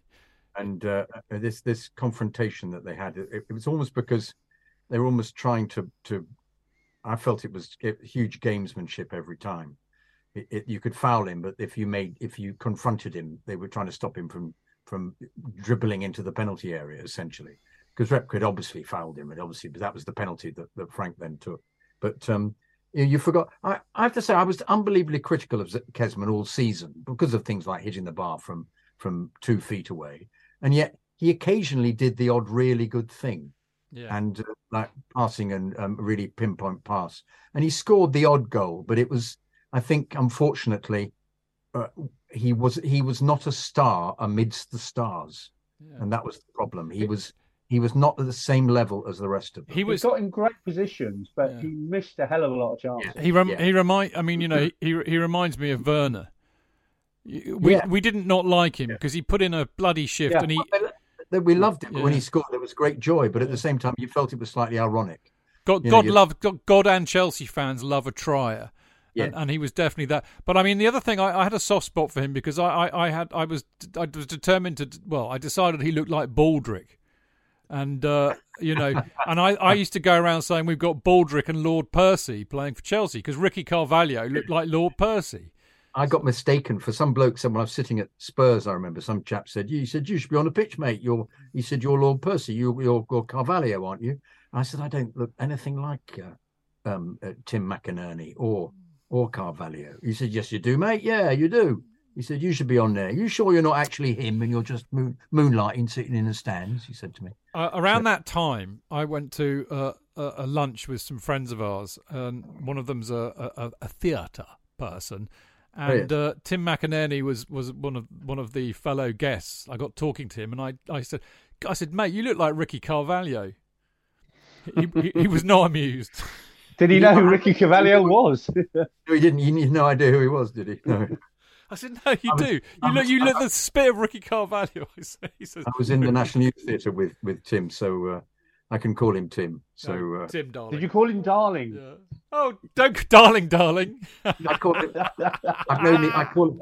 I call him Love, actually. Oh, love it. You fucking lovies are all the same. Thankfully, normal service was resumed in the next match, which happened to be away to West Bromwich Albion. And we've already said that, haven't we? Because Kezman. Oh no, I'm reading the wrong line like a twat. 4 goals to 1. Lovely stuff. Gallus, Goodjohnson, Gira, Zoltan Gira, the wonderfully named Zoltan Gira scored a cracker actually. And then Duffer on 59 and Lamps on 81. All pretty easy fare for us, and that was the end of October. A couple of things that of note. I mean, we're still in second position in the league, by the way, to the Arsenal. Other notable things at the end of this month, Adrian Mutu was finally sacked after a positive drug test. He was caught snorting the old Bolivian marching powder and was summarily sacked after a drug test. I think it was probably still at Harlington at those days. I don't think we'd moved to Cobham yet. It was. Yeah, we moved to Cobham just before the Christmas of this season. That's right. Yeah. The other thing is that JT, Frank Lampard and Ida all signed contract extensions, which was a lovely thing to see. So we now go into November. We got an away Champions League tie against CSKA Moscow. Now, this is quite interesting, actually, because I know you were talking about him earlier, but Ian Robin scores 24 minutes, and then one of their players, a chap called Love, would you believe? Wagner Love. That's a made-up name. It's so a made-up name. The other interesting thing about Moscow is, obviously, they've got Yuri Yarosik playing for them, and we did what is such a classic Chelsea thing. We liked him so much, we bought him. But also, under the wire, Yuri Zirkov. Yeah. Yes, he played in that game, yeah. We bought him a few years later. I quite liked him. Anyway, Love missed the penalty. He walloped it right over the bar. It was a horrible penalty. Now, here we go. The point about this that I wanted to make, you see, because we had Good Johnson, right, who we loved. But I never liked Glenn Johnson. I used to call him Bad Johnson. And the reason why was exemplified by an absolutely pitifully bad challenge in the penalty area, which led to said penalty by Love. So there we go. The only other thing... Go on. No, I think he was a perfect example of somebody not playing very well in a very good team. So he stood out, because I hated him as well. Did you call him Bad Johnson like me? I was never as witty as that, Chidge. I couldn't deal with that. Flattery will get you everywhere. There's one game which I made a note of where... the ball is kicked towards him and he tries to chest it down and he falls over, and the ball went. And I remember that actually happening. I remember at the time because it got me out of my seat, and because it was he chested it down to the opposition player who blasted over, and when they should have scored. And I just got up and said, look, useless, get him off, worst player we've got. And I felt he the thing of beauty that the team was at the time was impaired by having him playing, because he wasn't up to their standard. He was a terrible defender, decent coming forwards. And what was so bizarre was he was being selected for England at the time, which sort of told you more about the way England were being set up than about anything else. But he never ever quite succeeded in fulfilling his promise that he'd shown from West Ham, did Glenn Johnson. No. And I think rightly so. He hardly played at all this season. He played in all the he played about 25 games, didn't he? He played in 22 games. He played in the cup. He played in the League Cup and the FA Cup and the odd other game when there were injuries. But he was not up to the same standard of Ferreira. He was not up to the same standard of that was it. That was his replacement, wasn't it? Ferreira was ahead of him in the pecking order. Oh, quite right too. I mean, the other thing is, other than Bad Johnson, there was some superb link-up play between Duffer and Robin for his first Chelsea goal, actually, Mark. Robin's first Chelsea goal. It was, yeah, in the snow of Moscow. The other thing I want to add, because we're just talking about it, I've just looked up Adrian Mutu. Yeah. Where is he now? He's now a manager. No way. I was about to say in prison. No. Yeah. Who's he managing? Yeah. He's managing Rapid Bucharest in Romania. All right. Well, they would be rapid with his coke habit, wouldn't they? Did he ever pay any of the 19 million? I was going to ask the same question, JK. Oh, did he ever? Because there was litigation back and forth. I don't know if he ever paid. I don't think he's ever paid the money back yet, because it's been through the court. The other thing I want to say, he's now married to a former Miss Romanian contestant, and they have a son together. What's his son's name? Shutu. Frank. Tiago. No way. Maybe that was the father. Who knows? Who knows? It says here in the article, he was still appealing as far as recently as 2018. Wow. So he may not have paid a penny back to Chelsea. Yeah. Let's have a look. The club and players have been in and out of the courts ever since, with the latest ruling in October 2018 throwing out Mutu's latest appeal. So he may never pay the money back. Yeah, we now got new owners. We might have to tell Mr. Bowley, there's about 15 million owed to us by Adrian Mutu. Yeah. Astonishing. Next up, Everton away, 1-0. Significance about this game, another, basically Robin scores his second goal in 2 games in 72 minutes. It was a fantastic volley. And we went to the top of the league, JK, and we stayed there for the rest of the season. So there we go, from the 6th of November. The goal was a beautiful example of how to kick away from defence, because Carvalho, by the corner flag, plays it down the line to Kesman, who does a decent bit of skill by just playing it back to Goodjohnson, who then puts Robin through. The other thing about Ida was his ability to pass as well, in the same as Frank on a sixpence. He just puts Robin through. And the advantage of having somebody as quick as Robin, you can just play it, a yard ahead and he'll get it. There's almost no such thing as a bad pass to somebody as quick as Robin. And he got there and he dinked in beautifully. The other thing that Robin was beautifully capable of was scoring from obscure angles. So he'd get to the touchline and you think, well, he's lost the chance now, and he just accurately just placed the ball into the net. So I'm waxing so lyrical about him. He was an absolutely fabulous player. He was. Only for this period, of course, because then, unfortunately, people liked kicking him as the other great player of our era. Eden Hazard had as well. They all try to kick people who are good because they're not as good as them. No, exactly. It was ever thus. I mean, he has a good run for us, and he's got a way to go yet before he gets crocked again. He scores again in the next game, which is away at Newcastle in the Carling Cup. This one, though, Mark, went to extra time, didn't it? So it was a bit tedious. 0-0 after 90 minutes until Ida scores on 100 minutes and Robin on 112. Good winning after extra time. Newcastle never, as we know, to our cost a few weeks ago before we had our break for the World Cup. Newcastle, not an easy place to go and win there in extra time. Big win. And we played really well, actually, as Jose recognised. Plays Carlo in this fixture. Carlo plays throughout the competition, doesn't he? He does, but don't ruin the punchline. I won't do a spoiler. It does involve Newcastle. That's the only teaser I'm prepared to give. Yeah. Very sadly, 2 days later, one of our number sadly passed away. Keithy Weller, wasn't it, Mark? Yeah, great player, and I think Tim has covered this in his books and talked about the players of the era. Things really started to go wrong for Chelsea Football Club after that successful period in 1970, 1971, and then the League Cup final in 72, when Keith Weller left. And many of those ex-players said the worst thing that Dave Sexton ever did was sell Keith Weller. He was a tremendous player. And he still holds the record to this day for the fastest ever goal scored, I think, by a Chelsea player. He does indeed. 9 seconds.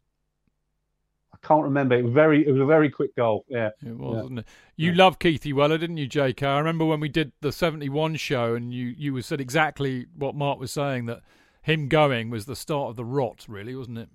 But you don't understand what's going on at that stage, and you want explanations. Why do you sell one of the best players?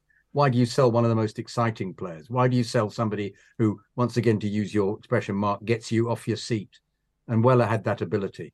Fantastic winger, great precision shooting as well, and putting people in as well. Another fabulous player. Well, the Iron Robin of his day, in a funny sense. Yeah, the ability that our club has had in the past. I'm sure every club has the same, of selling somebody who is your favourite. It's eviscerating. It wrenches your guts. By the way, there was a period where people didn't know how to pronounce Arjen Robben's name, and he got called Arj by a lot of people. I remember. Yeah, I do. Yeah, I do. Of course, Keithy Weller had a great song too. I can't remember it, Chidge. Tell me. Keithy Weller on the wing. Yeah, it annoyed me how simple it was. Yep, there you go. It was Ayla, Taylor, King, gang, goolly, watch a king, gang, goo. Shut up. That's what it was. I hated that. Yeah. All right. Talking to Ginganguli, we go to Fulham next in the Premier League. And again, we managed to crack another, because this is the interesting thing about this season. It seemed to be either 1-0 or 4 something. We scored 4 goals in an incredible amount of matches and 1-0 in an incredible amount of matches. But Lampard set the ball rolling with a cracking free kick. I mean, an absolute blaster from about 30 yards out on 33 minutes. The wonderfully named and size of a huge refrigerator, Papa Bouba Diop, scored an even more cracking volley on 57 minutes to make it 1-1. Robin scores again, so that's now what, 1, 2, 3, 4 games in a row he scores. The best thing about this is a, if this were today, somebody would have clipped this up and made a meme out of it. He left 3 defenders on their arse. They had no fucking idea what he was going to do next. It was hilarious. Gallas makes it 3-1 on 73, and Thiago finishes it off on 81. A header on one knee, Gallas. Yes, it came across and he just stooped down to head it in. I went with my Fulham mate, and he said Chelsea going to win the league. He said they're the best team I've seen for years. He said, and Robin, he said, is absolutely phenomenal. Robin was phenomenal in this game, and because he set up Thiago for the 4th goal with a back heel. It's just the vision of all these. We absolutely took them to the cleaners. And I remember an actor called Ray Brooks, who I'd been working with, who was in. He was the voiceover for Mr. Ben. He was, and I think he was in. Was it Kathy Come Home? And Rhubarb and Custard. Yeah, Kathy Come Home. Yep. Kathy Come Home. Not as important as Mr. Ben or Rhubarb and Custard. And I know Kathy Come Home, very important piece of historic. He was. Yeah. He was a terrific actor. And I said to him after the game, he was a Fulham fan, and I said, Ray, and I'd done several voiceovers with him, and he'd always been very pleasant and friendly. And I said, Ray, lovely to see you. And he said, fuck off, you and your fucking buying the league. Fuck off. He said, and walked off. That's not the kind of thing Mr. Ben would say. No, funnily enough, Mr. Ben would have probably said, "I'm going to go into this wardrobe now," wouldn't he? Have said that. And it's the kind of thing that Rhubarb would have said, or Custard the cat. Oh, with Custard, I didn't. Yeah, it wasn't one of my favourite. But then you could have got your own back a year later, or a couple of years, because he was in EastEnders as well. Yeah, he killed Pauline Fowler. Yeah. Bastard. But not really, folks. It was acting. Anyway, Fulham gets stuffed 4-1, so they can fuck off with their fucking off, if you see what I mean. The other notable thing, there are 2 notable things, one from Mark in a minute, but I liked this a lot, not least because it's tinged with quite a lot of irony with the beauty of hindsight. But on this very evening, Jose Mourinho praised the Chelsea away support to the hilt. Says that they were fantastic, but he says, please, can you sing the players' names, not mine? It's the players that need the support, not me. Of course, many years later, we will absolutely rip him to pieces for slagging us off repeatedly for not supporting the team or being loud enough. But in those days, everything in the garden was Rosie Lee, mate. But there you go. Mark, what other notable point do we need to know about? This is actually very notable, I think. Yeah, and it's quite timely as well, because if you follow Ian Rodger on Twitter, he's been tweeting, I think, was it today or yesterday, about all the different badges and what badge were Chelsea playing under when you first became a fan. And this week, the new administration make a significant shift. They get rid of the previous owner's badge, for many known as the Ken Bates badge or the Millwall badge, and they don't bring back the old badge. But they do, as near as damn it, with the new design they create in 2004, very reminiscent of the old sort of 1970s badge. And actually, they make reference to this in the programme at the time. I think Bruce Buck does, or Kenyon does. I think it was Buck. DJ had actually done a petition, I think through the fanzine back then. And he got several thousand signatures about bringing the old badge back. And I think he'd even written a song called Bring Back Our Line to Us as well. So DJ did a really sort of phenomenal campaign about encouraging the new owners, and they listened. And maybe they wanted to get rid of the badge anyway because it was the Ken Bates badge, but they listened and they brought in a badge, which I think, to their credit, I think most people will be quite happy having that badge on their shirt, where many others may not have been as happy as having the old Millwall badge on their shirt. There we go. Well done, DJ. And he had a song, didn't he? Because DJ always has a song. Yeah, I think it was called Bring Back bring back our lion to us. There we go. Because it was the previous badge was very simple, wasn't it? Indeed, Horrible badge. Millwall badge. Yes, it was. Bloody Right. Bates. Okay, next match was rather weird. I was drunk. Yeah. Sorry, JK. No, because in the current badge, which we still have, has the other colours in it as well, which were traditional, the red and the yellow as well, little bits which always appealed. You know? Yeah, no, it was a lovely old badge. It's a good rep. It's not the original badge because obviously It's not bad. Earl Cadogan retains the rights to that, but it's not bad. No, it's not. Is that why they didn't use the original badge? Yeah. Because of Earl? Well, It's Cadogan. Cadogan's got the rights to it, and he's not letting them go anytime soon. well, why has he done that? He owns the badge. He owns the copyright. And Did he design it? Did he design it? I don't know whether he designed it. Didn't know he was a graphic designer. No, but it's in his name. It is registered as a trademark, I understand. And also, Cadogan was on the original board with Brian Mears, and I think he was one of the ones who sold his shares to Marler Estate. What a wanker, allegedly. Yeah, so there's no love lost. Sorry, your Earlship. The good Earl and Chelsea Football Club. Yeah. So he wasn't going to hell. do us any favours anytime soon. Yeah. Anyway, talking of nobody doing us any favours, I went to this match, Bolton near the bottom of the league, Sam Allardyce. Decent team, actually, to be fair. Bolton were no idiots at this time of the Premier League. I was so looking forward to a lovely stuffing. I was nice and relaxed. As Tony Glover would say, I was socially relaxed. 3:00 kickoff on a Saturday. What's not to like? Bolton, and in particular Kevin Davies, was not to like. It was all going so well. Damien Duff opened scoring on 1 minute. Thiago made it 2-0 on 48. Then it all kind of unravelled somewhat. Kevin Davies scored on 52 minutes. A classic Kevin Davies goal. All decent player, Chidge. Very decent. All big arse and fat. I hated him, mate. I hated him. He was all elbows and knees. Throwback to a Nat Lofthouse. Different era. Yeah. Yeah. Very much. And yet, would do something for you. You know, would score a late goal, would score a scrappy goal. Got in there. Was possibly illegal in his attempts to get the ball. But no, possibly about it. Definitely.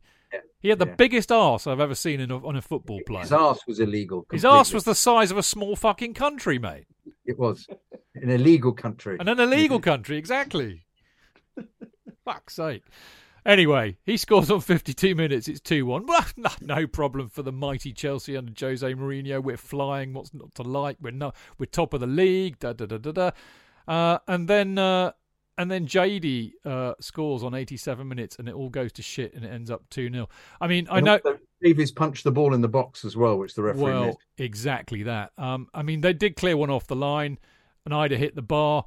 But you know, I remember leaving that game absolutely crestfallen. It felt like it was a massive shock, obviously, but it felt like a defeat. I was absolutely crestfallen after that. Do you remember that?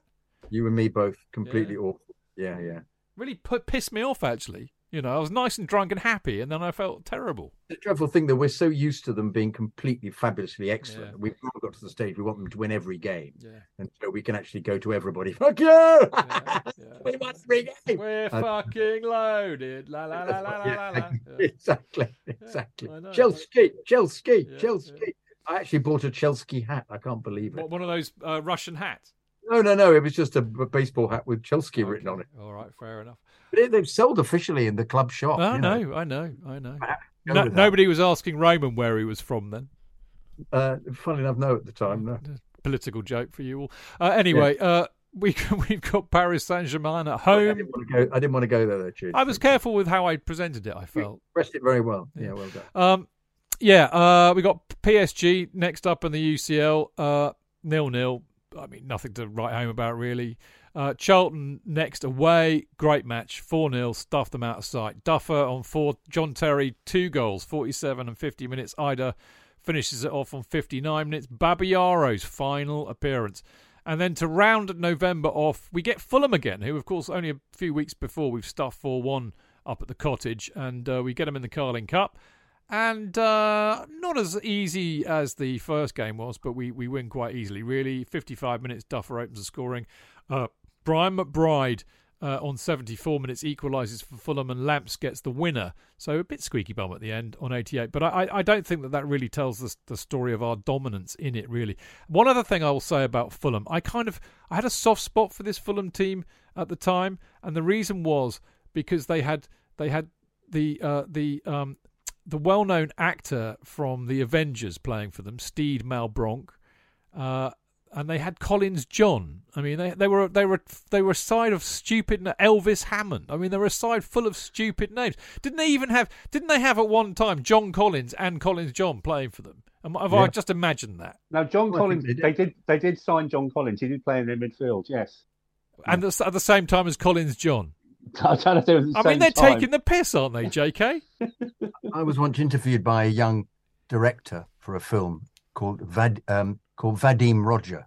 Did he play for Fulham? And I should have asked him that. And of course, that was Roger Vadim, who was a very well-known French director of the time.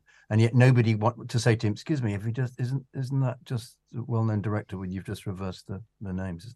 And then I met another one called Stone Oliver. And I thought, come on. You're taking the piss, mate. Come on. Yeah. It's always this going through the interview with this thought. You got really, really worried when you got interviewed by Scorsese Martin. Yes. Yeah, quite.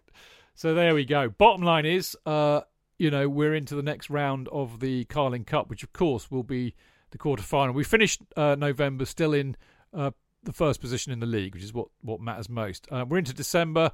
And we got Newcastle at home, Mark. Yes. Remember, we're normally shit in December. I thought it was November, to be fair. Oh, well, we take turns. Some good November, some good Decembers, or some bad one. This was a tremendous performance. Considering the first half was goalless. It was a really frustrating first half. Shay Given was playing well for Newcastle. But in the second half, we just swamped Newcastle. Really good second half performance.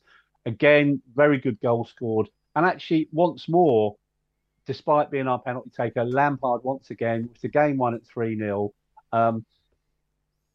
gives Kezman the opportunity to take a penalty. I thought that Jose had guided him to do that. Oh, was it Jose? Even better then. And Kezman again, he's just having no luck. He hits the bar twice in this game. Yeah, him and the crossbar. On first name terms during the course of the season. But really nice touch to give Kezman a penalty. But to his credit, Kezman does Panenka. Yes, he does. Yeah, really, really cheeky penalty. But I think the other thing as well, is the run by Robin. Yeah, we've said this many times. He got the ball, he got people out to sit. His run for his third goal was just really, really special. And then again, another run for the fourth goal, the penalty which Kezman converts. Just defenders couldn't cope with him. So the only way they stopped him was they fouled him. Robin won us a lot of penalties over the next couple of seasons. So did Duffer. Duffer as well. So did Duff. Yep, true. Yeah, he did indeed. And the last game in the Champions League group stages was upon us, which was Porto away. Again, Jose going back home in a sense. Qualification was already absolutely, assured. There was no danger of that. It was an annoying match, I think, this. I mean, there were some great goals in it, not least from Duffer and Porto's Diego. So it was 1-1 after 60 minutes. And we were kind of managing the game out in a classic Mourinho style. And then up popped Benny McCarthy on 85 minutes to win the game for Porto. Interestingly enough, the winner being supplied by a cross by some player called Quaresma, Mark. Ever heard of him? I have. Yes, this is really, really frustrating. Went over to Porto, first time there. And again, I think many people listening to this will have been to Porto at some stage while they're supporting Chelsea. Many of them might have been in the Champions League final. But it's a great city, Porto. You could probably do it in a day as a tourist. So you do the tourist stuff, you walk about, you go down to the port, and then we headed up to the ground. We found this lovely bar near the Estadio Dragão, and then headed in. And the interesting thing I found about the Estadio Dragão, beautiful hot day, but it's bloody cold in the evening there. It was really cold. Yeah, and it's a beautiful day. So most people just there with sort of short sleeves. They were a bit cold. We had this game wrapped up But then second half, I don't know what happens. Porto came back. Their fans do make a lot of noise. They gave a really good reception to Mourinho. No spitting at him this time. And you made reference to it. Yeah, Quaresma was playing. Maniche was playing for Porto, another future Chelsea player. And they had someone called Bozinga on the bench. I think Quaresma, he played more times at Porto against us than he actually did for Chelsea. I think the other thing I remember about this game, and it was sort of like a running theme, and we talked about it many years earlier, about fancy dress, and then it stopped happening at away games. There's a guy called Dave McCrossan, and like Dave McCrossan had this flag that just took everywhere at European games and all away games, and all it just says on it is John Terry's Barmy Army. And that went everywhere during the course of this season and many other seasons. And for some reason, each different European game, they did fancy dress. So they might have been sort of like repeating what we've done in many years before. And they dressed as teddy boys for this game. So this unique thing of like everyone's there in their sort of sun, short sleeve tops, etc. And these half a dozen guys dressed as teddy boys, which is very, very funny. And I'm sure it might have been the PSG game. I'm sure it might have been the PSG game. They turned up to Paris, or might have been the previous season.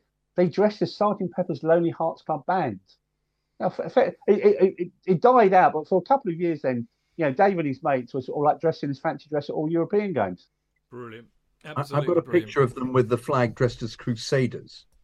Do you remember them? Yeah, that's it. They did different things, Jake. Yeah, they always had the flag, and they were in fancy dress. Yeah, utterly brilliant. Utterly brilliant. Around this time, actually, Mark was mentioning it earlier, but the new Cobham training, state-of-the-art new Cobham training ground opened. So, thankfully, one of, at the time we didn't really see the importance of it. But if you think about it, it was always Roman Abramovich's intention to get us out of that shithole that was Harlington and provide us with a training ground, that was commensurate with our status as an elite football club. But if you think about it, in terms of the Roman era, we have great characters like JT and Frank Lampard, Didier Drogba, Petr Cech, Roman Abramovich, Jose Mourinho. Cobham is, in a way, it's also a character, I think. It's for me, Cobham is synonymous with Roman. And I think when whoever replaces us does shows like this in about 20, 30, 40, 50 years' time, I think they'll be talking about Cobham in those kind of tones, actually. It was a real game changer for us, and it opened in December 2004, JK.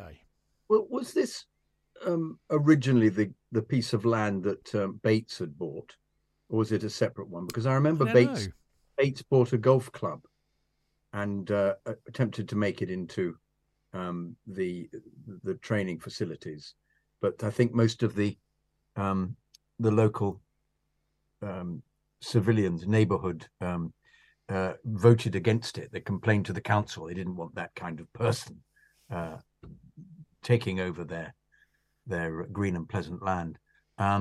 So I just wonder whether that was something that had been going before. Do you know about that, Mark, or was this a completely new setup? Because I remember Bates had bought something before. There was a period where Bates was actually going to take over not the Hurlingham Club, the piece of ground outside the Hurlingham Club with Fulham's blessing. That was going to be the training facilities. So he tended to have a kind of roving ability to say somewhere was going to be the actual club, and then nothing happened with it. I was under the impression that he'd actually bought this land there. To be honest, you might be right, because Cobham is in Spelthorne, so they would have had to put a planning application into Spelthorne Council. And the wheels or sort of like planning can sometimes take a while. If you think the ground redevelopment at Chelsea was like a 3-year process, and especially if things get called in and local residents object and appeal. So I wouldn't have ruled out that maybe Bates started the ball rolling by acquiring the land over which is now Cobham. I think probably worth us researching, looking back on that. And it went through a process. Abramovich comes in, picks up the baton and gets the planning application done and gets approval. Well, there we go. I didn't know that. Interesting stuff. Now, arguably one of the most important matches of the season, bearing in mind we're top of the league, not too far clear of everybody else at this stage. 5 points. 5 points. Thank you. 5 points clear of Arsenal, yeah? Who we have next, away. Now, everybody who's been listening to these 50 years shows recently will know my abject despair at our inability to beat Arsenal until that wonderful, match in the quarter-final of the Champions League last season in 2003-04, when it was Wayne Bridges' goal that sent us out of control and Arsenal out the Euro 2-3-4, JK. Yeah. So anyway, I mean, we had a shit record against Arsenal, as we all know. In the library. Library shit over. The Highbury Library, yes, indeed. Anyway, it looked like it was collapsing round our lugholes after 2 minutes when Thierry Henry scored a cracking goal, actually, it has to be said. JT equalises, so it's 1-1 after 17 minutes. Then this happened. Oh. Fucking hell. They get a free kick, which was debatable, to be honest. And what happened? Who wants to describe the shambles of a clusterfuck that happened next? Well, it's Graham Pole, isn't it? Was a fucking arsehole. Graham Pole. Yes. That is actually his name. He did change it by Depole to Graham Pole as a fucking arsehole. Did you not know that? He was forced to, because too many people were calling him that. What normally happens in those situations is they always say, "Wait for my whistle," don't they? When it's a free kick just outside the penalty area, and Johnson is standing over the free kick, and I remember this really well. So pissed me off, and he, I think he said apparently, are you going to take it? Are we going to have to wait for the whistle? Are you going to blow for this? And Pole said yes. So he turned round and started directing the Chelsea players, directing the wall. And in that moment, Henry just kicked the ball towards the goal. And Cech was similarly standing there waiting for the wall to be created, because he was under the impression that the whistle would be blown. And Pole gave the goal and ran towards the centre circle. And the debate that then ensued amongst whether or not Pole was worse than an arsehole was audible. People just in despair about what on earth was he doing, because he'd said one thing to the players and then allowed them to get away with another thing.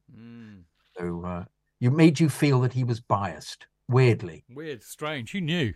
Who knew? I mean, Ida got one back on 46 minutes, and then it was a bit of a kind of a heavyweight boxing match thereafter, and it ended up 2-2. But I think it was a massive result at the time, given Arsenal's hoodoo over us, I think. And we did go toe-to-toe with them.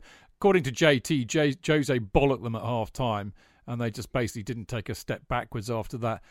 The upshot being, we had still never beaten Arsenal at Highbury in the Premier League, which for me is telling. But all the media described it as Judgment Day, as if somehow that's right. Yeah. going to be the big event that would shape the whole of the rest of the season. Of course, it was far too early for that. It was ridiculous. Well, Jose took the piss out of it, didn't he? The presser, if you remember, saying it's 3 points. That's it. Yeah. It's not Judgment Day. It's very funny. Anyway, next we got, oh my God, the Norwich game, Mark, at home. Next match. Wow. Probably one of the best home performances that season. Really tremendous. Game done by half-time. 3-0 up by half-time. But 4 very good goals in this game. Lampard's goal, the second goal in the game. Incredible 30-yard top corner. But the best goal, and it's hard to choose because some really good goals in this game. The best goal is this lovely move, like for Robin's goal. It's like a back heel by Lampard for Thiago, who takes one touch, flicks it up, and Robin volleys it in. Absolutely brilliant. Robin started it out on the wing, by the way. Exactly. Yeah. He starts it and he finishes it. And like 3 goals at the Shed in the first half. Norwich is completely blown away, and probably no surprise they got relegated that season. Again, 4-0, probably a bit of, maybe, as we said earlier, Mourinho encouraged him just to ease up, let opposition have possession of the ball. At half-time at 3-0, you wondered how many goals you were going to get. That was a tremendous 45 minutes. We were only allowed to score 4, you know that. Well, as we said earlier, we only seemed to score 4 goals and win games by 4 or 1 in that season. That was the rule. The 4th goal was another corner. The ability to score from set pieces was similarly fantastic. We could take a corner. Yeah. Well, Frank was taking them, wasn't he? Yeah. And Drogba was banging them in. If it wasn't Drogba, it was JT. You're right. We did very... I mean, Mourinho really, got to grips with our set pieces, and you're right. We scored a lot of goals from them. That goal by Robin, boys, is without doubt one of the best goals I've ever seen at Stamford Bridge. Yeah, it's an amazing without goal. question. Yeah, absolutely. Just that one touch, back heel flick volley. Wonderful stuff. And I think JK would probably call that a bap. It was a bap. Was it a bap? Was it a bap or a whap? Yeah. No, you have to bap it in. Yeah, he bapped it in, didn't he? It goes tick, tick, tick, tick, bap. Bap. Yeah. That's what it would be. Tick, tick, tick, tick, tick, tick, tick, flick, bap. That would be. Yeah, definitely. It was just a very special goal, and I was privileged to see that. To just kind of wrap up the end of the year, really. Sadly, Ricky Carvalho, who'd been kind of manfully trying to play with a broken toe for a few games, succumbed to it, and he would be out until February. And Scotty Parker had got a broken foot, so he was out. I don't think he played for us again, if I'm correct. But they the whole of the season, he'd been in and out anyway. Yeah. He didn't really figure much in Mourinho's plans, which showed you the strength of the first team. Because he wasn't a bad player, Scotty Parker. A good player, decent Good player. Yeah. I mean, he had a good career when he went off to Spurs, didn't he? In Fulham, I think. Yeah. And, West Ham. Yeah, he had a good career, but he wasn't.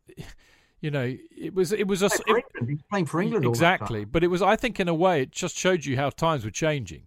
That we were getting so many good foreign players coming into the league, and he wasn't up to that level. Simply.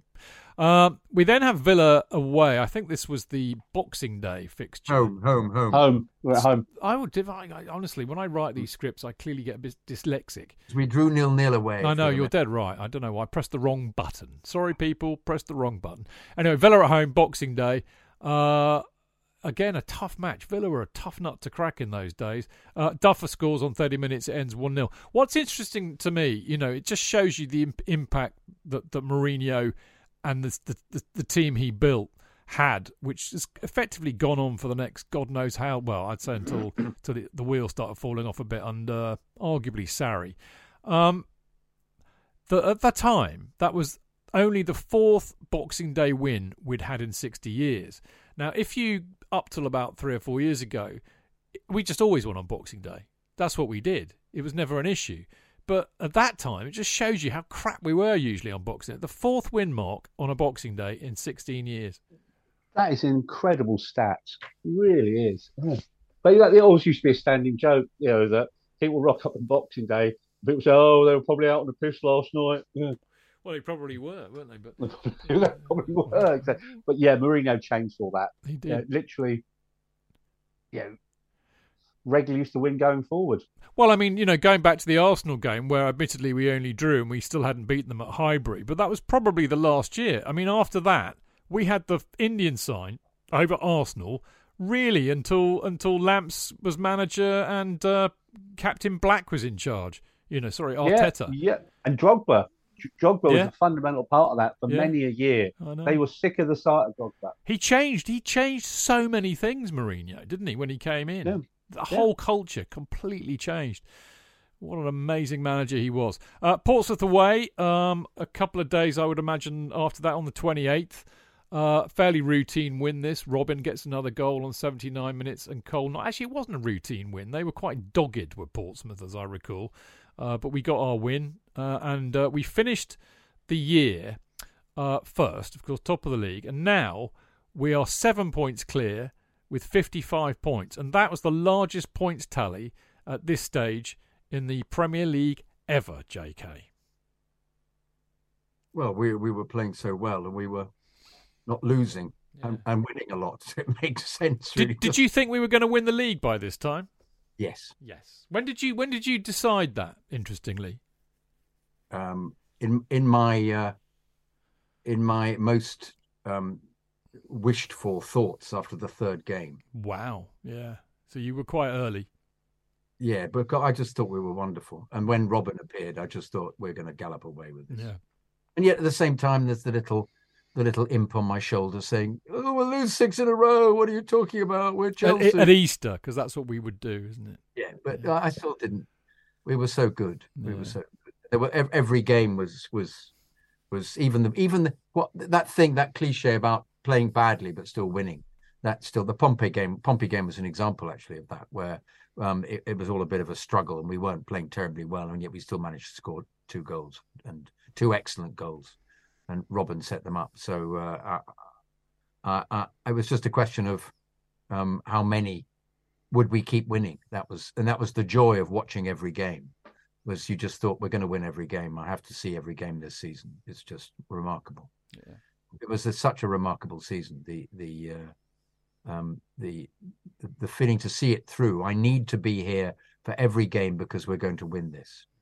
That was nurtured after the third game, but by now I was absolutely convinced that would be the case. I hadn't seen any other team come anywhere near us. So and I couldn't see even with injuries, I felt we were going to play better just because he had, Drogba's injured now and Johnson then comes to the fore. But it was with Robin in particular. And as we will discover, some teams decided just to kick us off the pitch, but with some dreadful consequences. But we were still strong enough to deal with that. I think even Ferguson was trying to give the impression that once we got up north, we would do that thing of, they can't take it, a grim night up north, but we certainly could. We had the players to be able to deal with that as well. So, in fact, we're coming up to it. It was Blackburn away was the game where I was absolutely certain we would win the league. Well, I know that will be coming up in part 2. But Mark, what about you? I mean, when did you? I mean, did you think we were going to win the league? Now, I mean, statistically, that's true that whoever's top at Christmas wins the league in the Premier League. But did you go early as well? No, I didn't. And I think part of it was, you go back a few years when we did a previous 50-year show, and we talked about when Vialli was manager. And that year in '99, we went in top of the league going into the new year, and we should have won the league that year. And I was thinking, you know what, we're going to win the league. And it didn't happen.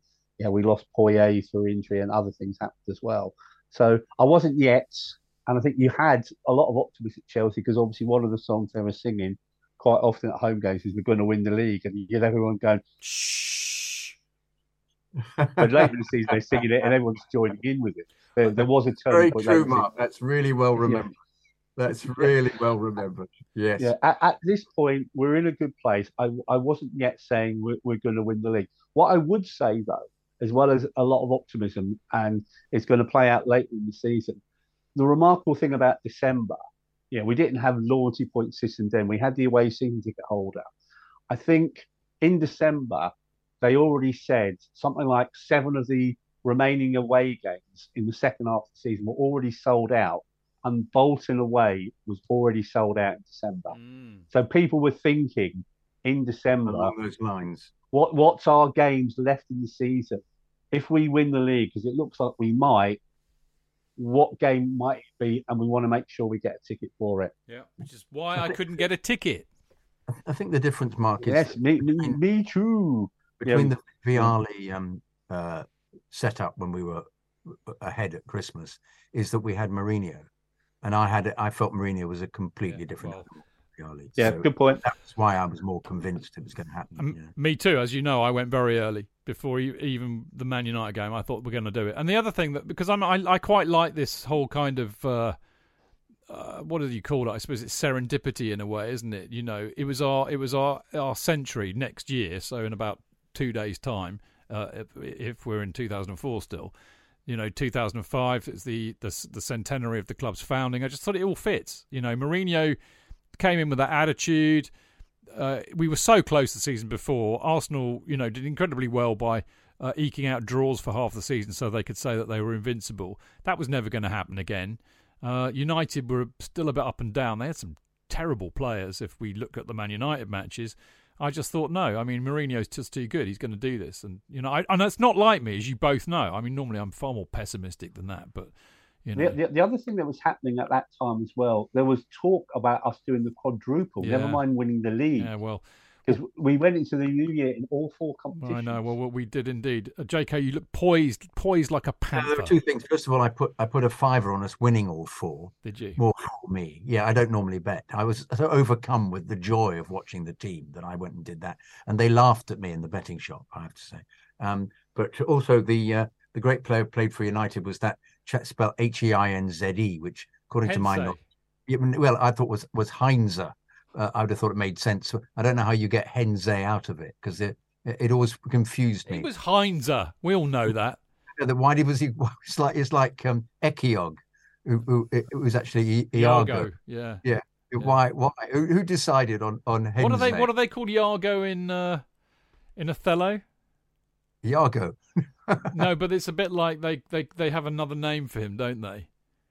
I can't remember. Anyway, let's not go all Shakespeare. Suddenly we're in Shakespeare. Yeah, let's not go all Shakespearean on this. Oh my goodness me! I mean, the clue is that the league, as you will find out in part 2, does not go all Shakespearean tragedy as it quite often did. Carnu, Leicester, they're ingrained in my poor aching heart when Chelsea is concerned. But we're clear already at the end of the year. And in fact, yes, we will be picking this up again in part 2, where we take you on the story from January to the end of the season. But before we do that, I just want to say we've got a little plugette, because we haven't had a chance to do this for a while, having not been doing any shows thanks to Ye Olde World Cup.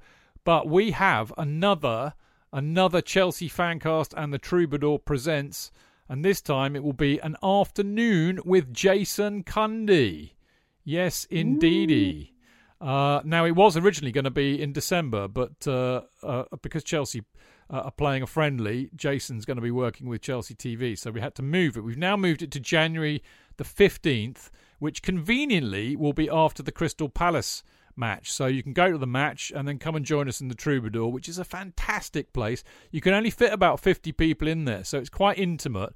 So it's a nice little community of people who listen to the show that we have that come along. You can drink your hearts out after the match. It's a great venue, lovely, friendly venue, very intimate.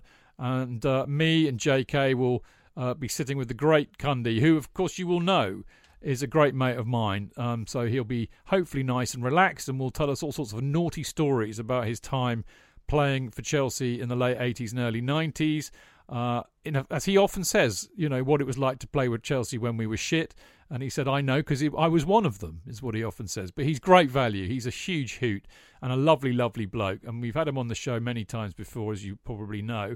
Of course, he'll also be talking about what it's like working with TalkSport, which will be quite a revelation, I suppose, and Chelsea TV. I mean, Jace in the media, in TalkSport, for example, is brilliant in the fact that he flies the flag completely and utterly biasly for Chelsea, and he repels all red borders, all those idiots on TalkSport who support Liverpool or United or Arsenal, and indeed Spurs. So we've got to love him for that. The doors will open at 4, so I mean the match will be fizzling out by then. So basically, just get there as soon as you can. We'll probably kick off the chat with Jace at about 4:30. We'll look back at the Palace game, obviously, and then we'll have a live Q&A, throwing it open to anybody who's there to ask questions of Jace. And of course, we'll try and save you a little bit of time for a meet and greet. If you want anything signed, just want to have a chat with him, buy him a drink, whatever, you can do that too. Tickets are £20, and they are available at ticketweb.uk. And it's at the Troubadour Club, which is in Old Brompton Road, next to is it the Pembroke Arms, Mark? Oh gosh, I was drinking in there after. I think it's the Pembroke, isn't it? So I mean, I think it is. Yeah, used to be I think the Coleherne years ago. Yeah. I mean, we'll get kicked out by 7 because they have gigs on it in the evening after us. But you can carry on the drinking in the Pembroke. Simple as. They have jazz club, don't they? They do jazz. Nice. Jazz, nice. So there we go. So please come along. You won't regret it, Mark. I mean, they're fantastic. We've done a couple of them now, and they've been absolutely brilliant, haven't they? Oh, they have. I think anyone listening that hasn't been so far.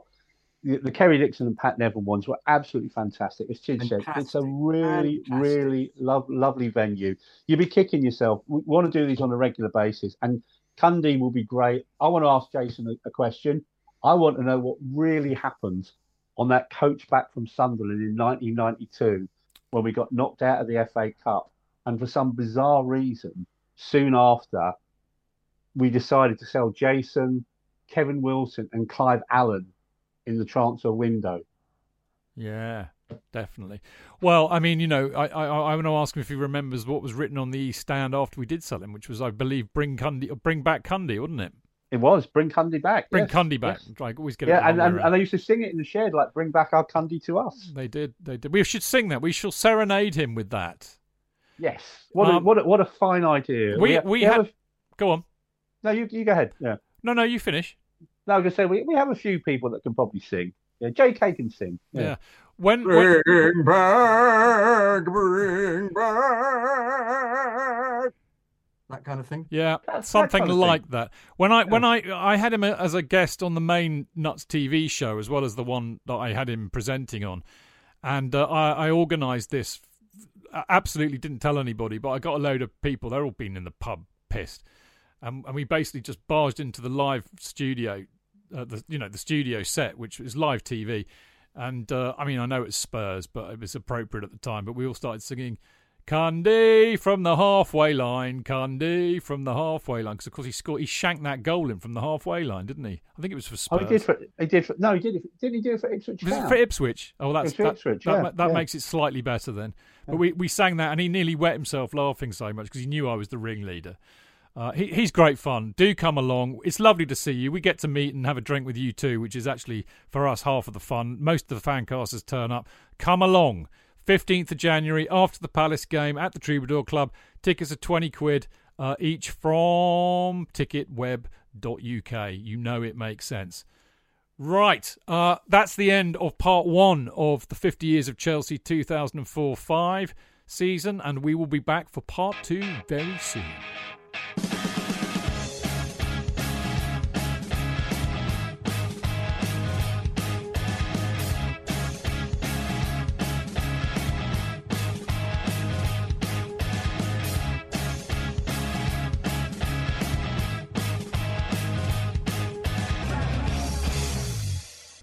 It's the 90th minute. All your mates around. You've got your McNuggets share boxes ready to go. Your mates already got booked for double dipping, and you steal the last nugget, snatching all 3 points. Perfect. Order McDelivery now on the McDonald's app. You in? At participating restaurants, 18 plus, serving times, delivery fee and terms apply. See mcdonalds.com. Flexibility is great. That's why there's yoga. Flexibility for your insurance coverage is great too. That's why there's United Healthcare Insurance Plans. Underwritten by Golden Rule Insurance Company, United Healthcare Insurance Plans offer flexible, budget-friendly coverage for medical, vision, dental, and more. One of these plans may be right for you if you're, say, between jobs, coming off your parents' plan, turning a side hustle into a full hustle, or even missed open enrollment. Want more flexibility? Find out more about United Healthcare Insurance Plans at uh1.com.